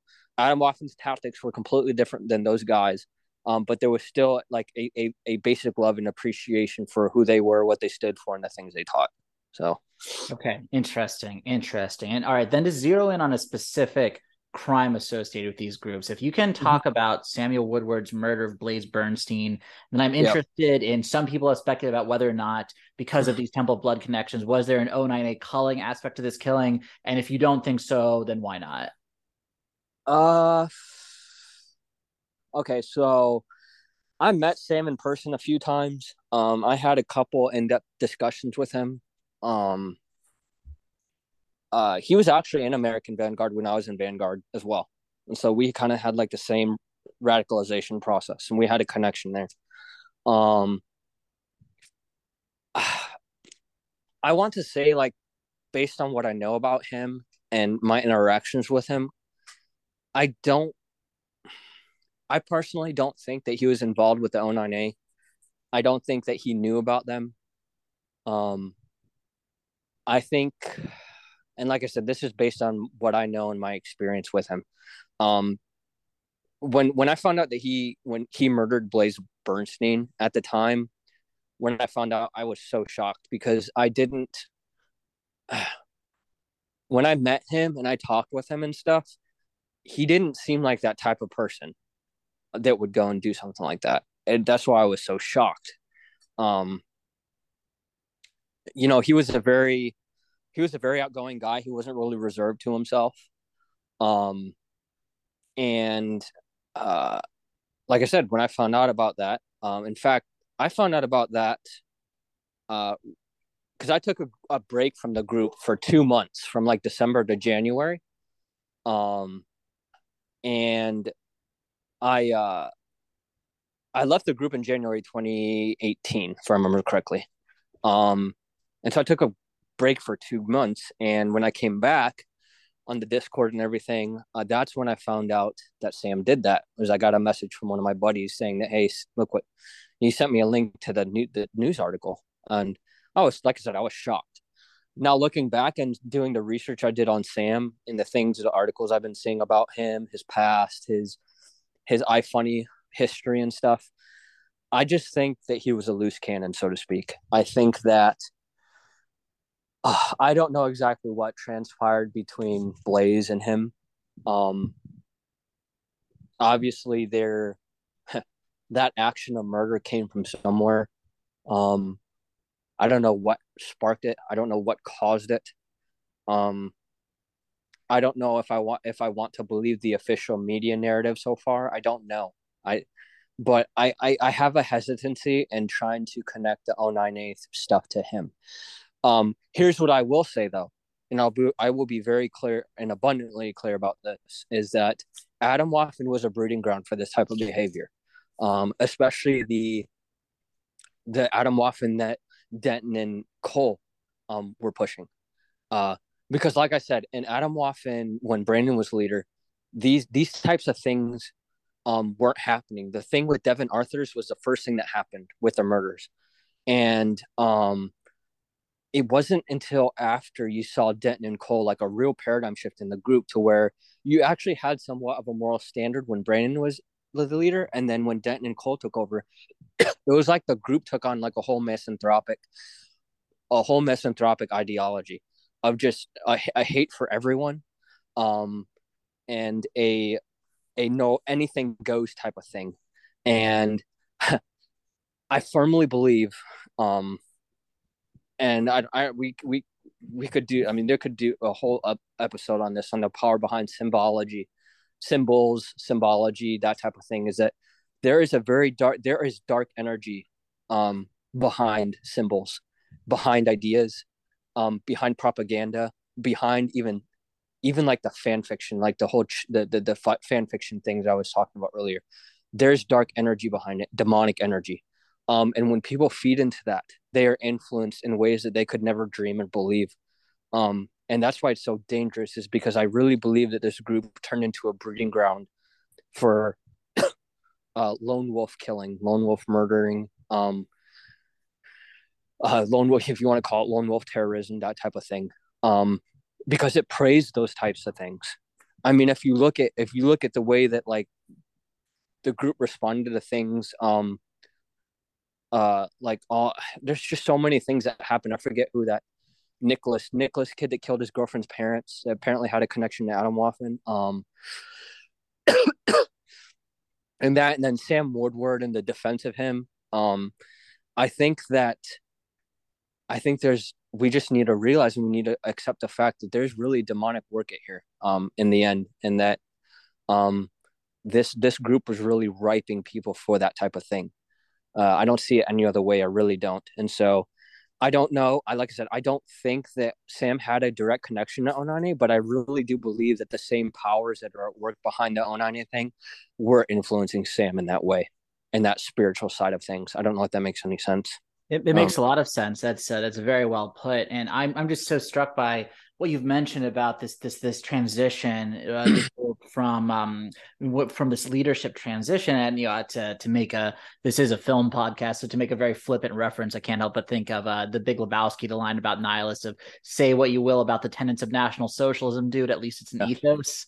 And it seems like there's some of that going on here, because I'm trying to figure out this trajectory that you're describing of how something can go from as misguided as it might be an attempt at some kind of moral framework against wickedness and degeneracy of modern society, to this just pure perversion and anti-humanism and all of that. So I guess a couple thoughts there that I'm curious for your reaction on. One, is it just the nihilism, that sense of hopelessness that leads to this idea of just this apocalyptic individualism and becoming God and all that leads to the loss of all morals? Is that what connects it? And then is it also just the fact that even if the group was very different under Brandon Russell, the holding up of James Mason and Siege, somebody who's borderline worshiping someone like Charles Manson, I guess it just seems to me that that would lead just such a massive opening for this Yeah. kind of transformation into the satanic. Do you agree with those conjectures or? Oh, totally. I mean, like, I know everyone jokes about how like the slippery slope is a fallacy, but is it really a fallacy when it's actually reality? You know what I'm saying? Like, I mean, I think this is just one of many proofs. I mean, this type of stuff. I mean, look at you don't have to do uh a lot of thinking and looking where the far left ended up today and how it arrived today. Um, the same applies for Atomwaffen. I think Atomwaffen was right for this type of thing. Um, and like I'm not like I don't want people to get the idea that I'm defending Atomwaffen from when Brandon was leader. Far be it. Um, and I also want to make this clear. This really doesn't have anything to do with this question, but I want to make it known that I don't regret my past at all. Um, in God's divine providence, things worked out the way that they worked out, so that uh, Christ could reveal Himself in the fullness in my life as truth incarnate. And so I want to make that clear as well. Um, but I'm also baptized, and so as a baptized Orthodox Christian, I really cling to Christ and realize the past is the past, but the past also is a way for me to glorify God because He really did take me out of the kingdom of darkness and bring me to into the kingdom of light. But that's besides the point. I wanted to make that clear. So I do really, like I said, I do really believe that there's a reason why the slippery slope is a reality, even though it might be a logical fallacy. It's just the way things work. Because evil, evil gradually is like a snowball almost, just like apostasy, right? Um, I mean, I'm sure some of your listeners are Orthodox Christians, so they should, if they've read Father Seraphim, and especially like they're familiar with Orthodox Survival Course, the way that Father Seraphim and like guys like Archbishop of Verki, uh, those Russian giants of the faith, where the way they describe apostasy is like a snowball. And it just continually grows and grows and grows and grows and grows and grows until the world is ripe for the Antichrist.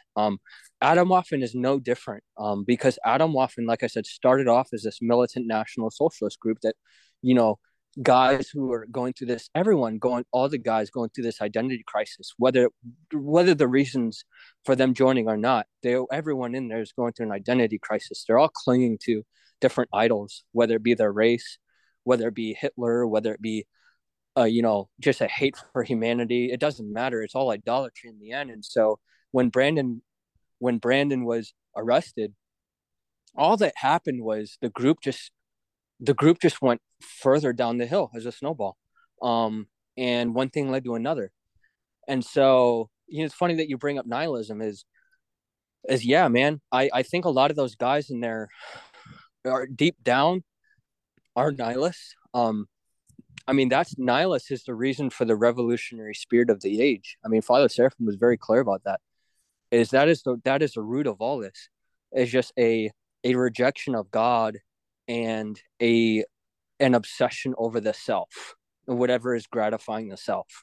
And so if gratifying the self means this deep seated belief of hatred for humanity, worshiping these esoteric beings that are really demons in the end, um, or whatnot. It doesn't matter. It's the same, and um, it really it should break everyone's hearts, and it breaks my heart to see people get sucked up into this, um, because it's very dangerous. It is very dangerous because people who say, "Oh, well, I would never murder someone," are the people that end up committing murder because it always starts from one single thought. One thought, one person heeding to that one thought can lead to an endless cycle of apostasy. Um, and that can end up in nihilism. And what happens when a person becomes a nihilist, right? Whether they're clinging to this esoteric Satanism or these misanthropic beliefs of just hatred for everyone and trying to become this evolved super being, their own demagogue. Um, Anything goes at that point. So they can do whatever they want. No one can tell them any other way. They have no problem with things like pedophilia, trafficking minors, all this, anything. It doesn't matter. It's if it's going to cause a person to grow and to evolve into the superhuman, and to really collect this whatever they're going after, which is dark energy, then like I said, that's what they're going to do. And it's very dark, it's very very frightening. Not frightening as in like a like I have a satanic fear, but almost like I have a genuine fear for their soul and a care for their soul. Um, and so I firmly, like I said, looking back, I'm not surprised that Atomwaffen turned out the way it did. I'm not shocked at all. It was right for that. Especially looking back, as me being an Orthodox Christian now, and putting the spiritual pieces together and peeling the onion layer back, layer after layer after layer. What's really behind these things is it's the same types of spirits that have always existed, except they have thousands and thousands. They have thousands of years of experience deceiving man with their tricks. The traps on the right and the traps on the left. The traps are everywhere. It's just not one trap. And so, yeah, man. I don't know. I don't really know how to talk about that. To answer that question. But like I said, I'm firmly not surprised by how far Atomwaffen fell, how far they went, and the things that were pushed, and all that stuff. So That's a great answer, man. It makes a lot of sense. And I want to get into some of your speculation and impressions after leaving the group about what might have been going on. Some of the Temple of Blood stuff, Joshua Sutter in particular. okay. Right before we get into that, if there's anything else you want to say about your own process of Mm-hmm. getting out of the group and what that Yeah. looked like in the timeline, maybe that would be helpful context. Yeah. So man, I first and foremost, the reason why I should have made this clear at the beginning, but first and foremost, the reason why I'm doing this interview is because I don't want to see other Orthodox fall into the same traps that I fell into, and there's a temptation there. Also, I don't want to see other people fall into the same traps that I fell into, but I want to see the truth promoted and the truth revealed, and that's Jesus Christ, truth incarnate. And he speaks to everyone's heart in a different and unique way, and their path to him. Because everyone's salvation story is very unique and different. Not everyone's salvation story is the exact same. It's very interesting when you ask people how they ended up Orthodox. It's their testimony is very unique and different, and and how Christ speaks to each individual in their unique way and meets them where they're at. And so that's why I'm here first and foremost. But I also want to talk about how I left the group just very briefly. I don't need to go deep into this. Is like I said earlier, like when I started putting the pieces together with the Temple of Blood stuff, the O9A, the Iron Gates and the fan fiction, all this stuff started to come together. And I had like I said, I had a gut feeling something sinister was happening, and I couldn't really just label it or put words to describe it in words at the time. I just knew something dark was happening. I could feel it and I could sense it, and I knew I had to get out, because I knew, even though I was in rebellion against God at that time and running away from Him, I knew that it was wrong, and it was a road that I did not want to go. I was scared for myself, and I think that's what really clicked for me, is that after the whole Sam Woodward thing and that murder, um, I didn't think at that time that I wouldn't be that person that would end up doing something like that. But I was generally feared. I feared for myself, and thinking that that could be me at some point. That I could do something like that, something that sinister. And I was not. I was not an exception. And so I think that's what really pushed me to leave. And and I didn't become Orthodox right away after I got out of the group. In fact, I went back to my Protestant roots. I had my dad send me a Bible so I could start reading the Bible again. And then I eventually started going to an independent, well, not but a Reformed Baptist church that held to a London Baptist Confession of Faith. And um, there was still a void missing in my life. It was really hard to describe. But eventually, there were things that really sparked my curiosity with reading the church fathers, and I started reading the church fathers in depth. And then my presuppositions and beliefs began to be questioned as I was reading the church fathers. I was starting to uh, really notice some of the things that they were teaching and saying didn't exactly line up with my beliefs. And then one thing led to another. That's when I started looking into orthodoxy. And then I think after I went to my first liturgy, I instantly knew, even though I didn't know everything about the church councils, the dogmas of the Orthodox Church, all that stuff. I just knew after leaving that first liturgy that this was correct worship. This was worship and how God is supposed to be worshipped, how He is prescribed, and from there the rest is history. So yeah, that's how I became. That's just a short, condensed version of how I became Orthodox. Now, as far as the stuff with Sutter goes, I don't know how in depth you want me to go over him or the things that I encountered.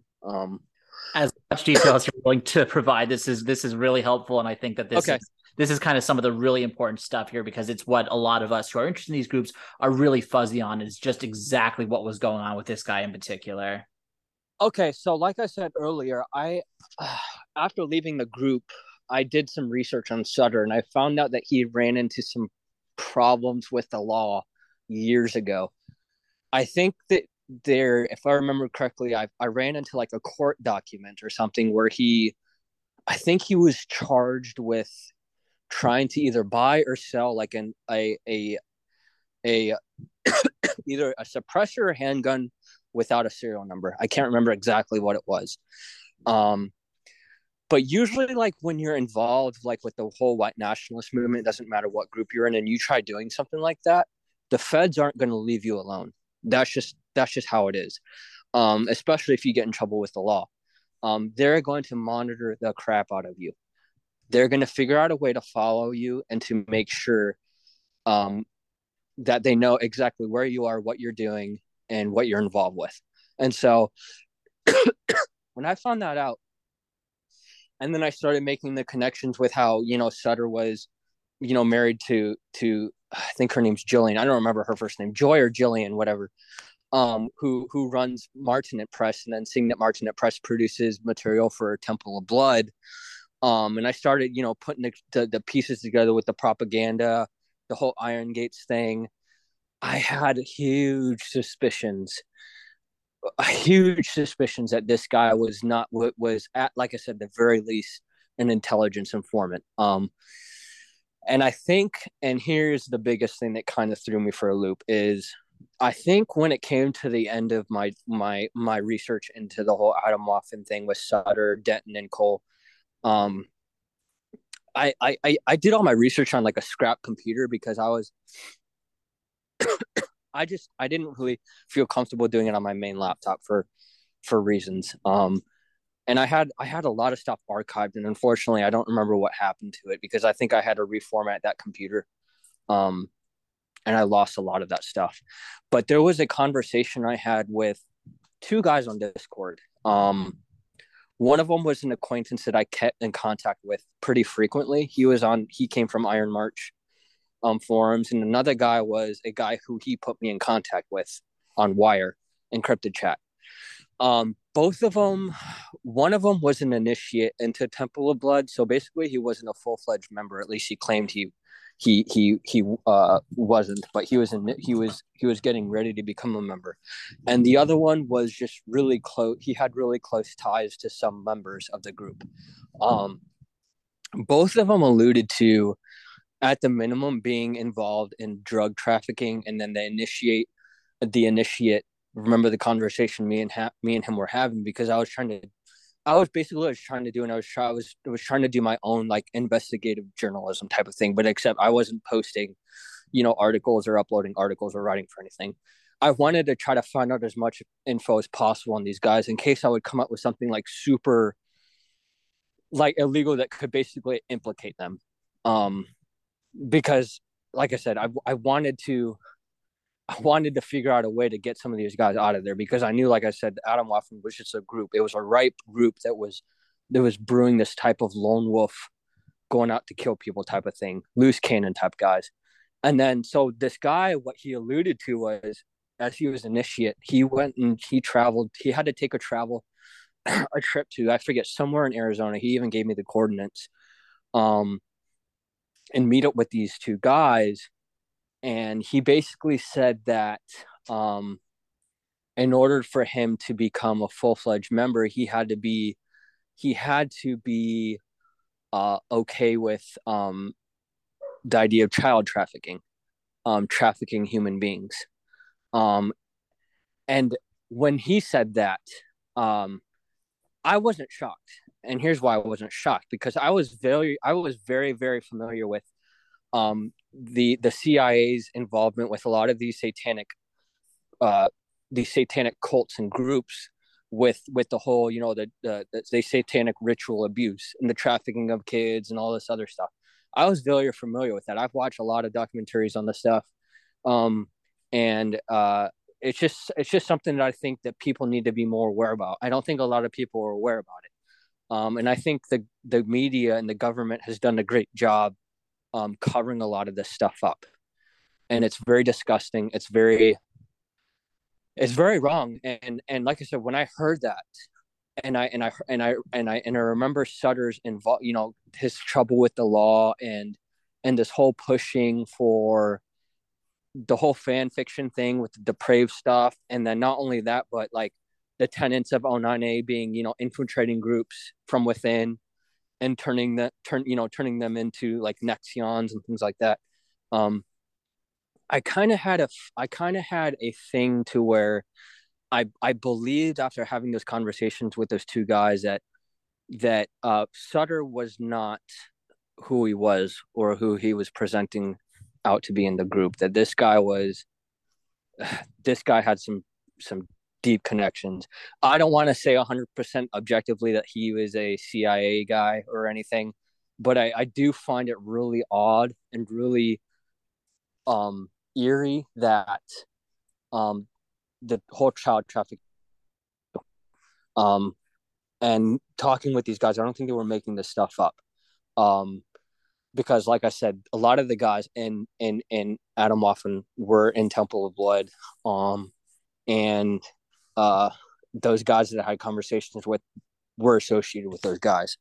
And so, yeah, man, I don't really know how else to, like, what else I can really expound on that stuff. But like I said, it really kind of, I don't know, it kind of threw me off for a loop. But I wasn't, like I said, I wasn't shocked when I heard about that, because I instantly, when I heard about when I started making the whole Temple of Blood connection, and then I saw a lot of the propaganda and photos and materials that were coming out with the Temple of Blood stuff and the things that they were promoting, the whole BDSM thing, even like self flagellation, um, self abuse, the rituals, all that stuff. And when they brought up the whole child trafficking thing, I was like, okay, well, I'm not surprised.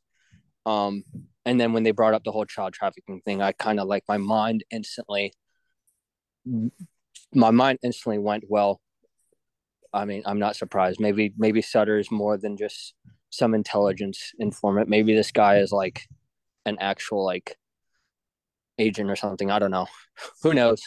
But Sure, sure. With at a certain point, we can only speculate. But the fact, yeah. even this, what you're saying about these Temple of Blood guys that you spoke to, and what they revealed to you, and the fact that you think this was authentic, and what we know, what is generally accepted about Sutter's status as an FBI, as a long-standing FBI informant, with his Mm-hmm. connection to Martinet Press and the Temple of Blood, and all of that, and of course the connections between the CIA and the history of occultism and cults and child abuses is something that Brett and I talk about on this show all the time. And I think it's a very, very positive thing that people are finally starting to recognize that this isn't all fanciful satanic panic or Right. whatever. That whether it's something as the most obvious example, of course, is Jeffrey Epstein, and his Yeah. connections to a very long-standing what seems to be CIA Mossad trafficking operation that involves blackmail, but a whole lot of other things that I think gets a lot darker and very Yeah. complex with all the connections. But then you just plenty of other cases as well. Colonel Michael Aquino,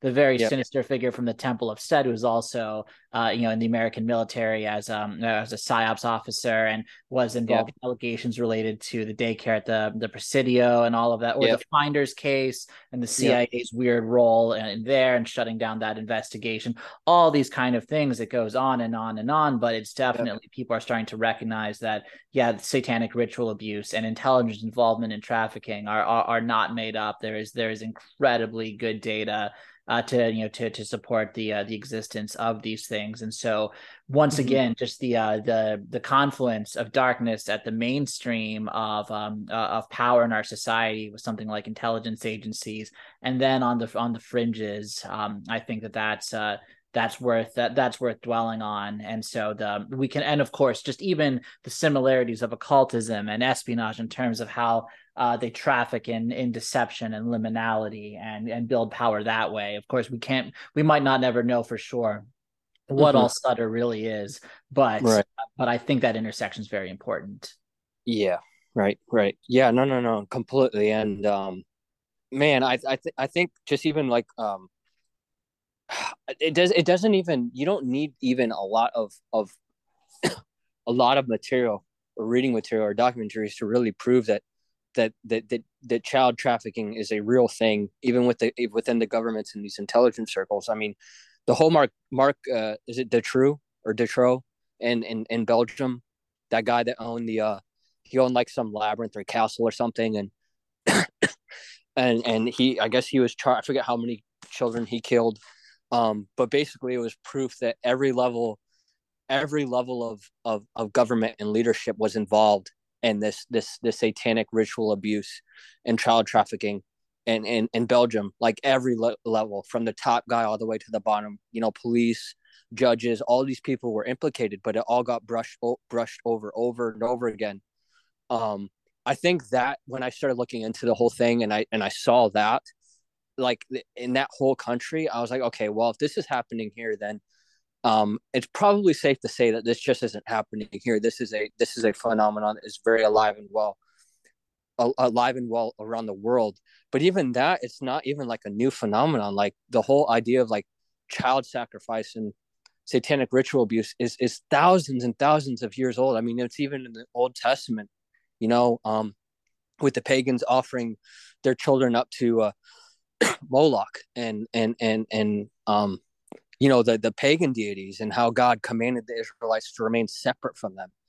Um, and even today, I mean, like we don't even have to talk about child trafficking and the satanic ritual abuse. Yes, it's a real thing and it's a huge problem, and unfortunately, it's covered up all the time. But even like the idea of abortion today and what Planned Parenthood has been, implicated of, selling baby parts and finding baby parts and even babies at these people's houses, the abortionist houses. Like, there's a really dark, very dark phenomenon that has been happening for years upon years upon years, and the darkness and principalities that are behind this. Um, it's very it's very it's very what's the word I'm looking for? It's not frightening, but it's very very revealing, because it just shows that um it's just one of the many ways that Satan is trying to seek worship for himself and to seek glory for himself. And it's an inversion of all that is true and moral and upright in the eyes of God.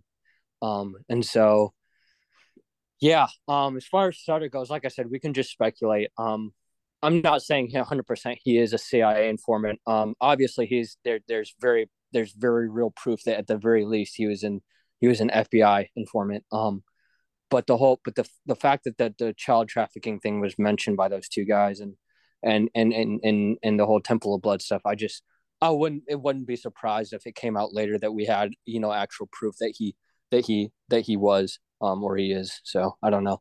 Yeah, absolutely, man. I agree with everything that you said, and I think that with with the idea of child sacrifice, I mean, something I talk about a lot is Aleister Crowley and the very real evidence that he was involved in in violence and sexual abuse of children. Then his also use of the symbol of the divine child to signify his Eon of Horus, this new age that he was the prophet Yeah, of, which everyone gets to become their own god and all of that. So the idea of the destruction of the innocence of children being held up along with the idea of the divine child and this kind of perverse parody of the the Christian doctrine of the incarnation. But in this case, in the yep, satanic version, it's everyone gets to be this divine child who yep, basically through trauma is their divinity is unlocked. And I know some people, some listeners won't agree with our positions as Orthodox Christians that you and I share, but I hope that I think once again just the Temple of Blood stuff and connection and Sutter's status as an FBI informant. I think that that'll give a lot of people pause and make a lot of people think about the implications, of all of this. And so, what remains of Atomwaffen division now, if anything? So from what I know and what I've researched, if they exist, they're underground. They don't have a public platform anywhere. Um, they're not trying to make a name for themselves anymore. Um, that's if they exist. And I put this out as a warning, if if that pops up anywhere to where that you can go somewhere on the web and fill out like an application that gets sent to like an encrypted email or something, I guarantee that's probably a honeypot, or some type of trap. Because from what I know and from what I looked into, the group has completely disbanded.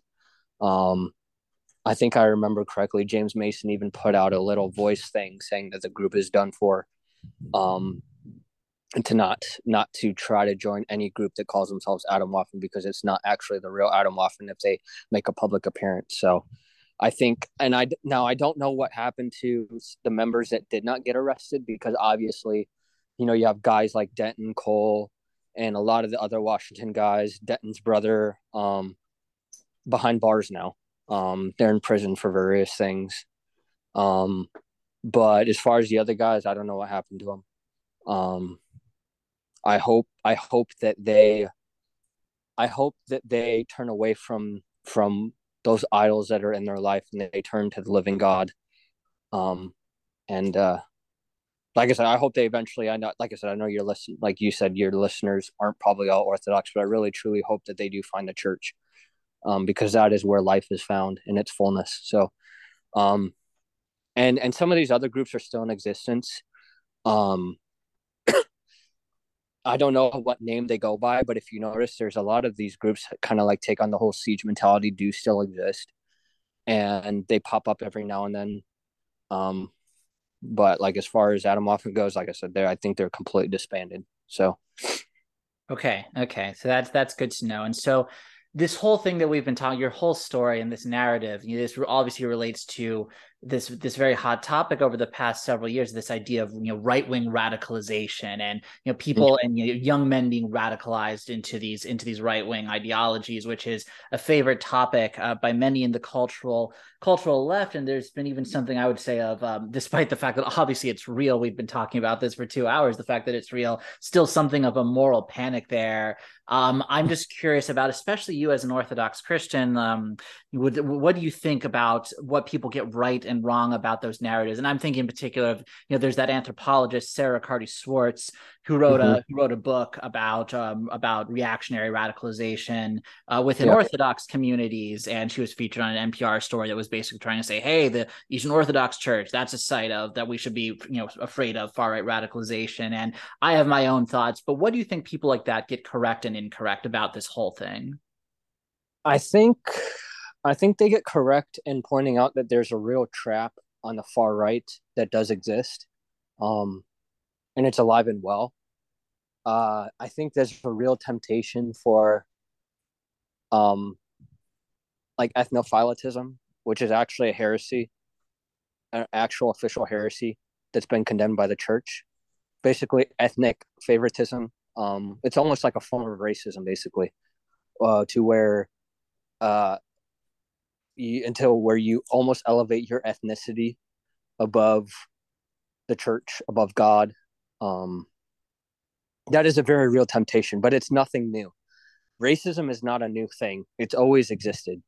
Um, and I firmly believe that we should celebrate our diversity. And I'm not saying that in like a hyper, woke left type of thinking, meaning that I think that God made us all unique and different, and we all have different cultural heritage and ancestry, and that should be celebrated, um, and it should be cherished, um, because God created those things. Now we should be careful because there's a trap. There's a very real trap on the right to where we almost elevate that type of thing to where like what Hitler and National Socialist Germany did, elevating the people, the ethnicity over all things, including religion, including God. That's where racism comes in, because when you do that, then you start to see others as less than human. You begin to judge others as less than human. And it's at the end of the day, it's really hatred in the heart. It's a lack of love for neighbor, which is hatred. It's a hard heart, and so that is a trap that does exist. Um, and I think it does exist within Orthodoxy, especially in the obviously everywhere, but even in America, because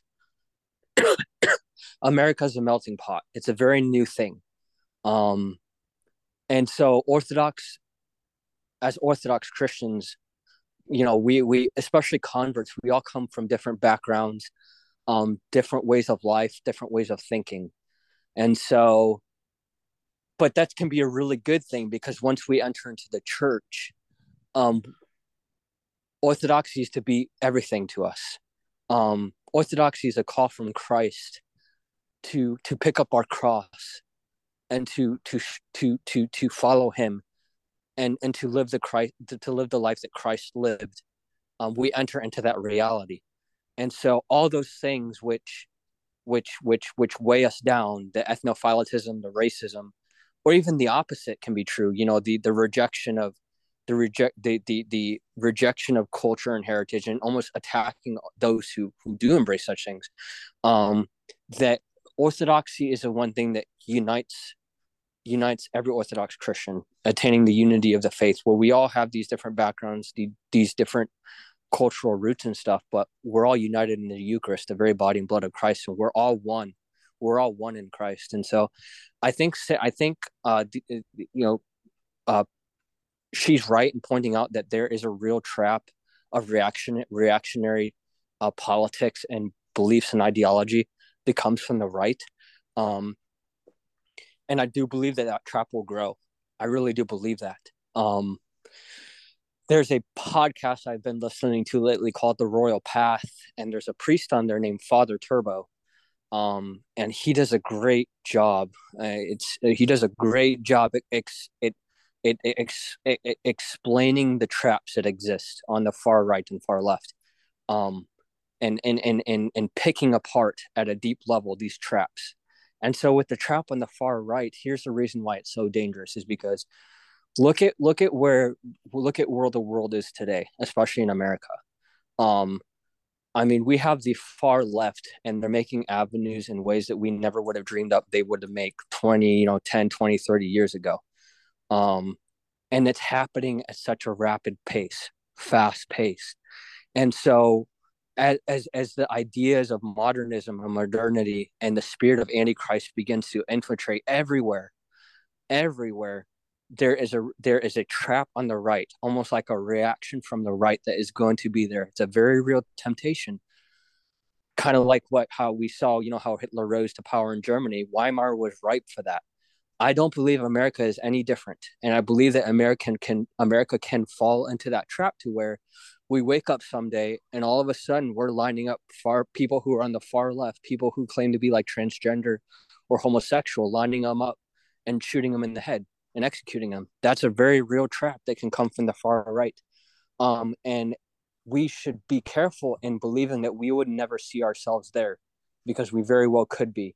And that's a trap that is there. And if you notice how the pendulum swings, it swings back and forth constantly. And so now the pendulum's on the far left.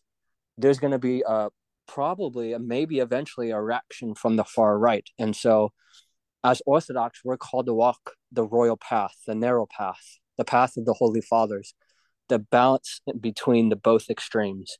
And that's where the church always finds herself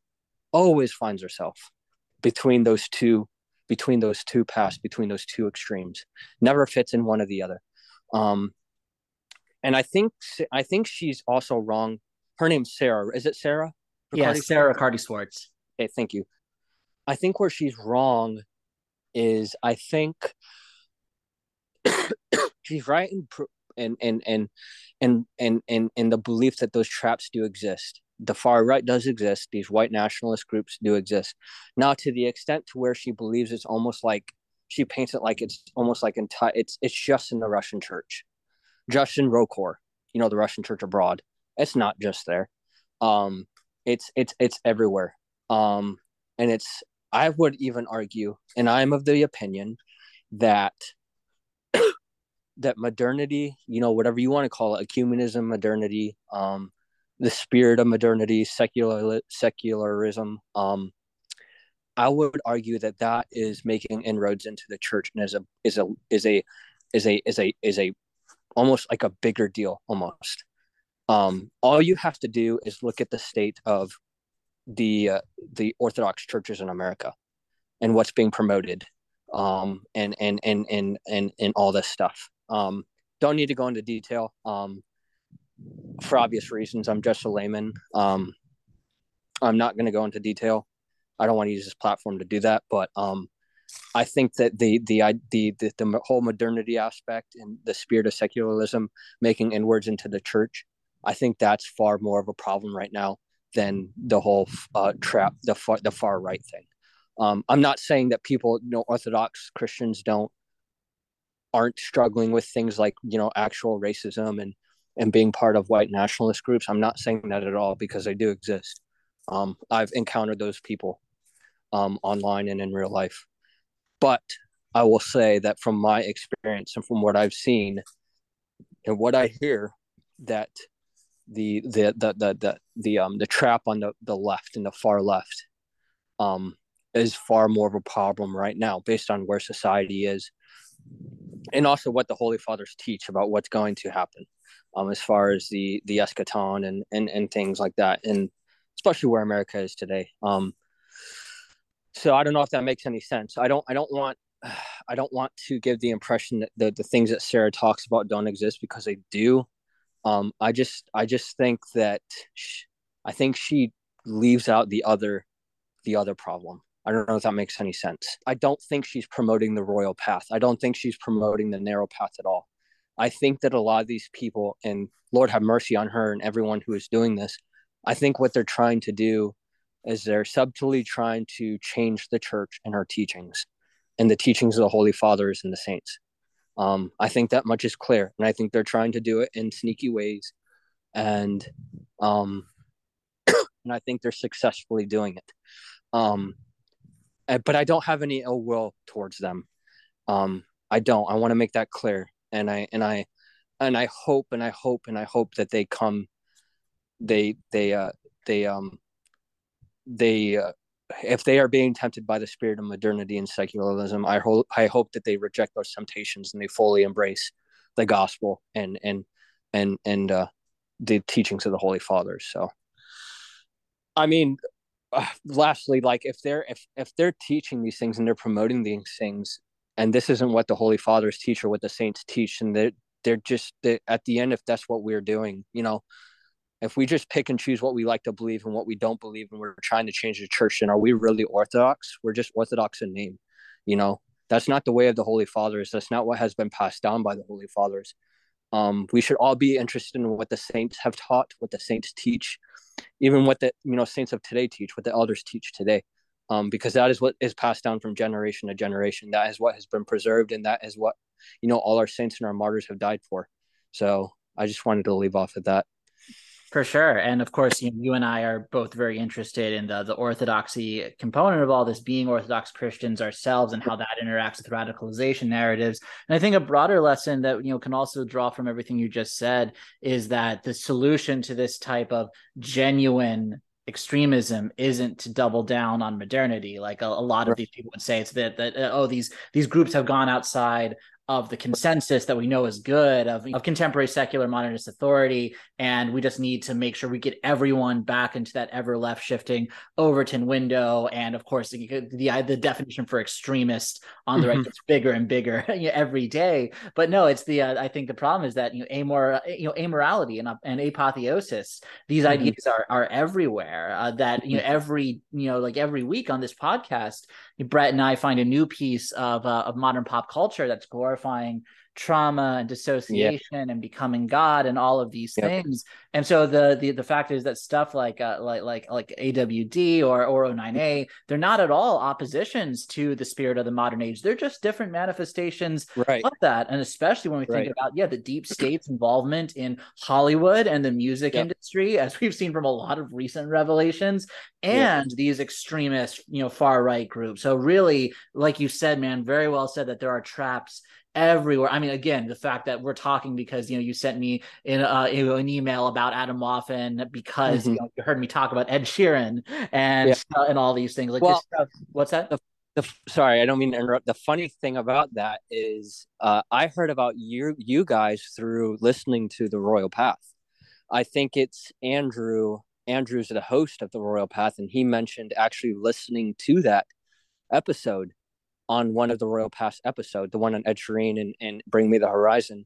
And when 098, like I said, when 098 started to get brought up, I'm like, oh man, I got to email these guys because I got a story for them. Like, you know, Yeah, it's one of so the more interesting email subject lines I've ever gotten. Just when I open my email and I see Adam off and in parentheses 09A, I'm like, oh boy, where's this going to go? And I yeah, couldn't be right, happier that it led to this conversation. But yeah, yeah, on the point that I was just making, like, I think that, yeah, it's not about doubling down on modernity. It's modernity and the nihilism therein mm-hmm. and the really toxic superhumanism that leads to on all these different fronts. Yeah, That's the problem. And it's when we seek the royal path, it's not centrism. right. I don't even think genuine political No, centrism no, exists, but it's avoiding all of these traps and seeking the genuine eternal truths that can help us mm-hmm. escape all of these very sinister things. And for us, Yeah, obviously, that's Christ and Christ's true church. But even for our listeners who are just interested in Atomwaffen and O9A and the history of these things, and we'll be mm-hmm. listening just for that, and aren't Orthodox Christians, I hope it's just at least clear just how prevalent and pernicious these traps are, both on Oh the yeah, fringes and the center of society. And I'll just also yep, say, if people think Christian reaction is bad, if they think social conservatives are fascist yep, and scary, like they won't right, like what comes after that. It's right, like, right. Well, I mean, and I think that really, I really think that that really is one of the goals of modernity today. And the far left that we're seeing is they don't have. I think they're enjoying.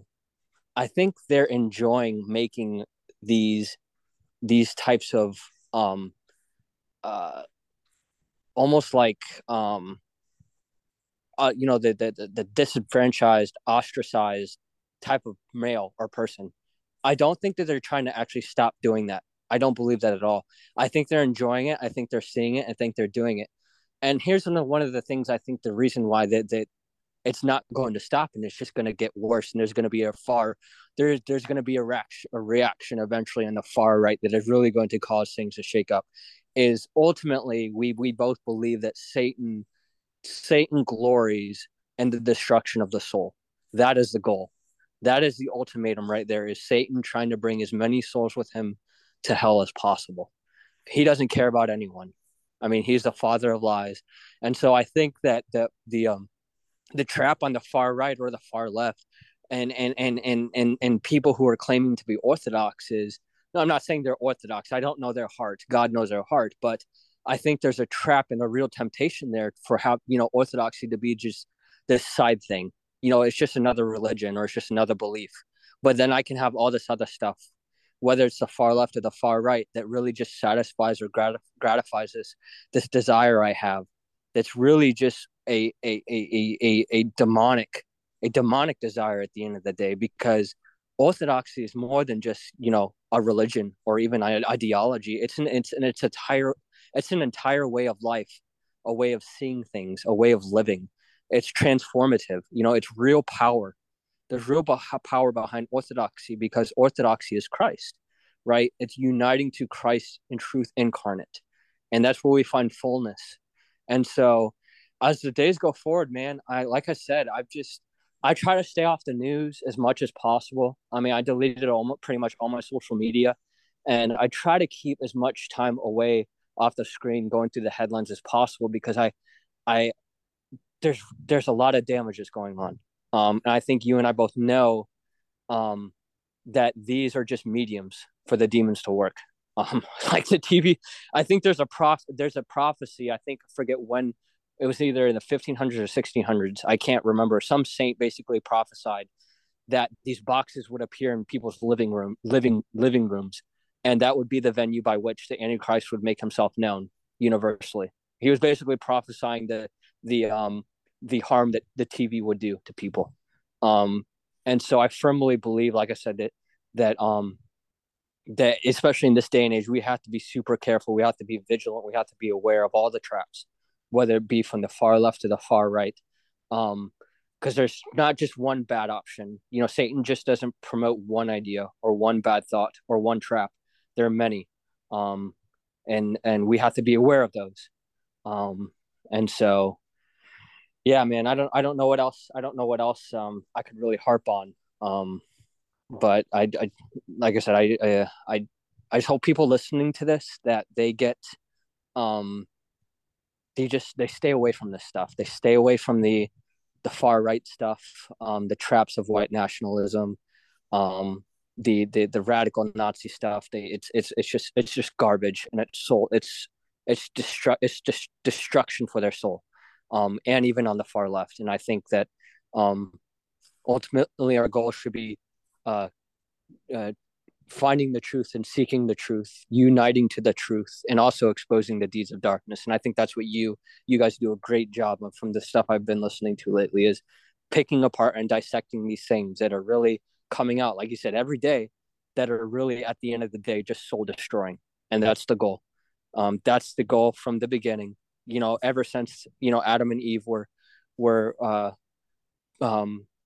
banished from paradise, is the goal is to Satan's goal is to destroy souls. And so he just does that through Hollywood, the media, whatever it be. So Absolutely, man. No, very, very well said. And it's all these things, these turning away from these delusions. It's all the same motion, whether it's just turning off the television and looking yeah. away from these things, whether it's your journey out of this Nazi stuff or my own journey out of occultism. You know, your story really speaks to me because I was immersed in some very, very destructive, evil occult ideas before I turned to orthodoxy. And all these things, they're just different. They're just different delusions, different fantasies that do destroy our minds. They destroy our bodies. They destroy our souls. And these are things that, you know, we need to learn to take responsibility for, so that we can repent. But then there are also these very active forces in the world that are doing these things and proliferating these ideas and these tactics throughout society. And people should become aware of those things to the extent that it's necessary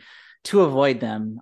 So Theodore, thank you so much, man. I'm so glad that you reached out. You know, I'm so happy that we got to have this conversation, and Yeah. I really hope that people take to heart everything that you said, whether they're Orthodox or not. I think that there's a lot to learn here, and I really appreciate your time. Yep. Yeah. No, I love this time, and glad I could come on and just share my experience, and hopefully God can use my brokenness and my testimony to reach other people. So, yeah, thank you. Absolutely. And to all our listeners, until next time, this has been PsyOp Cinema.